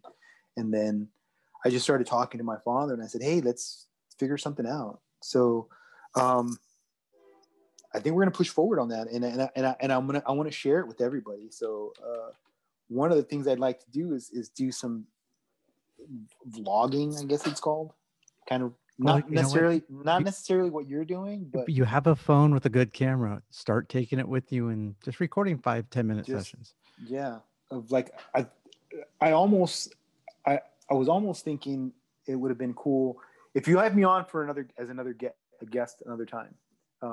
Let's do this from that site, because at that site is what I envision is a Maxwell Silks production location, and then a couple of work days for other veteran entrepreneurs that need a place to start up or something, right? Like kind of like an incubator. So do you think And then, entrepreneurship is like, I don't want to say the only way, but a better way oh for a lot of no, veterans? no, not at all. But I think we need time, and our current the current transitional programs that they offer, the transitional programs that the DoD offers to all services is kind of ineffective as far as giving them the time to realize where they want to do.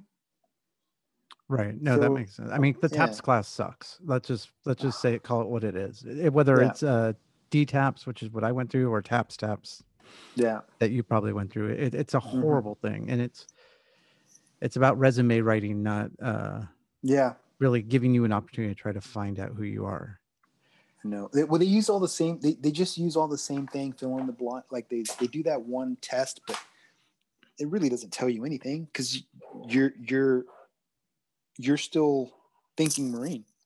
Yeah, and or Navy or sailor or airman or. I've often said that your last year they should take that last 6 months and teach you how to go look for a job, and Yeah. kind of like. But I mean, obviously, Well, the force can't operate. right.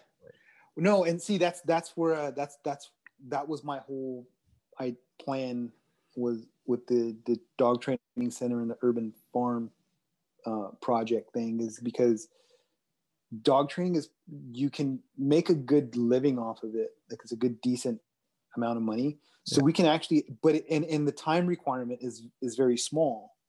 So a guy can work 3 classes, it's 3 hours, and then have 2 hours to learn how to be whatever else he wants to do. Yeah. Go I and mean, it seems like it'd be a good way to work your way through school, yeah.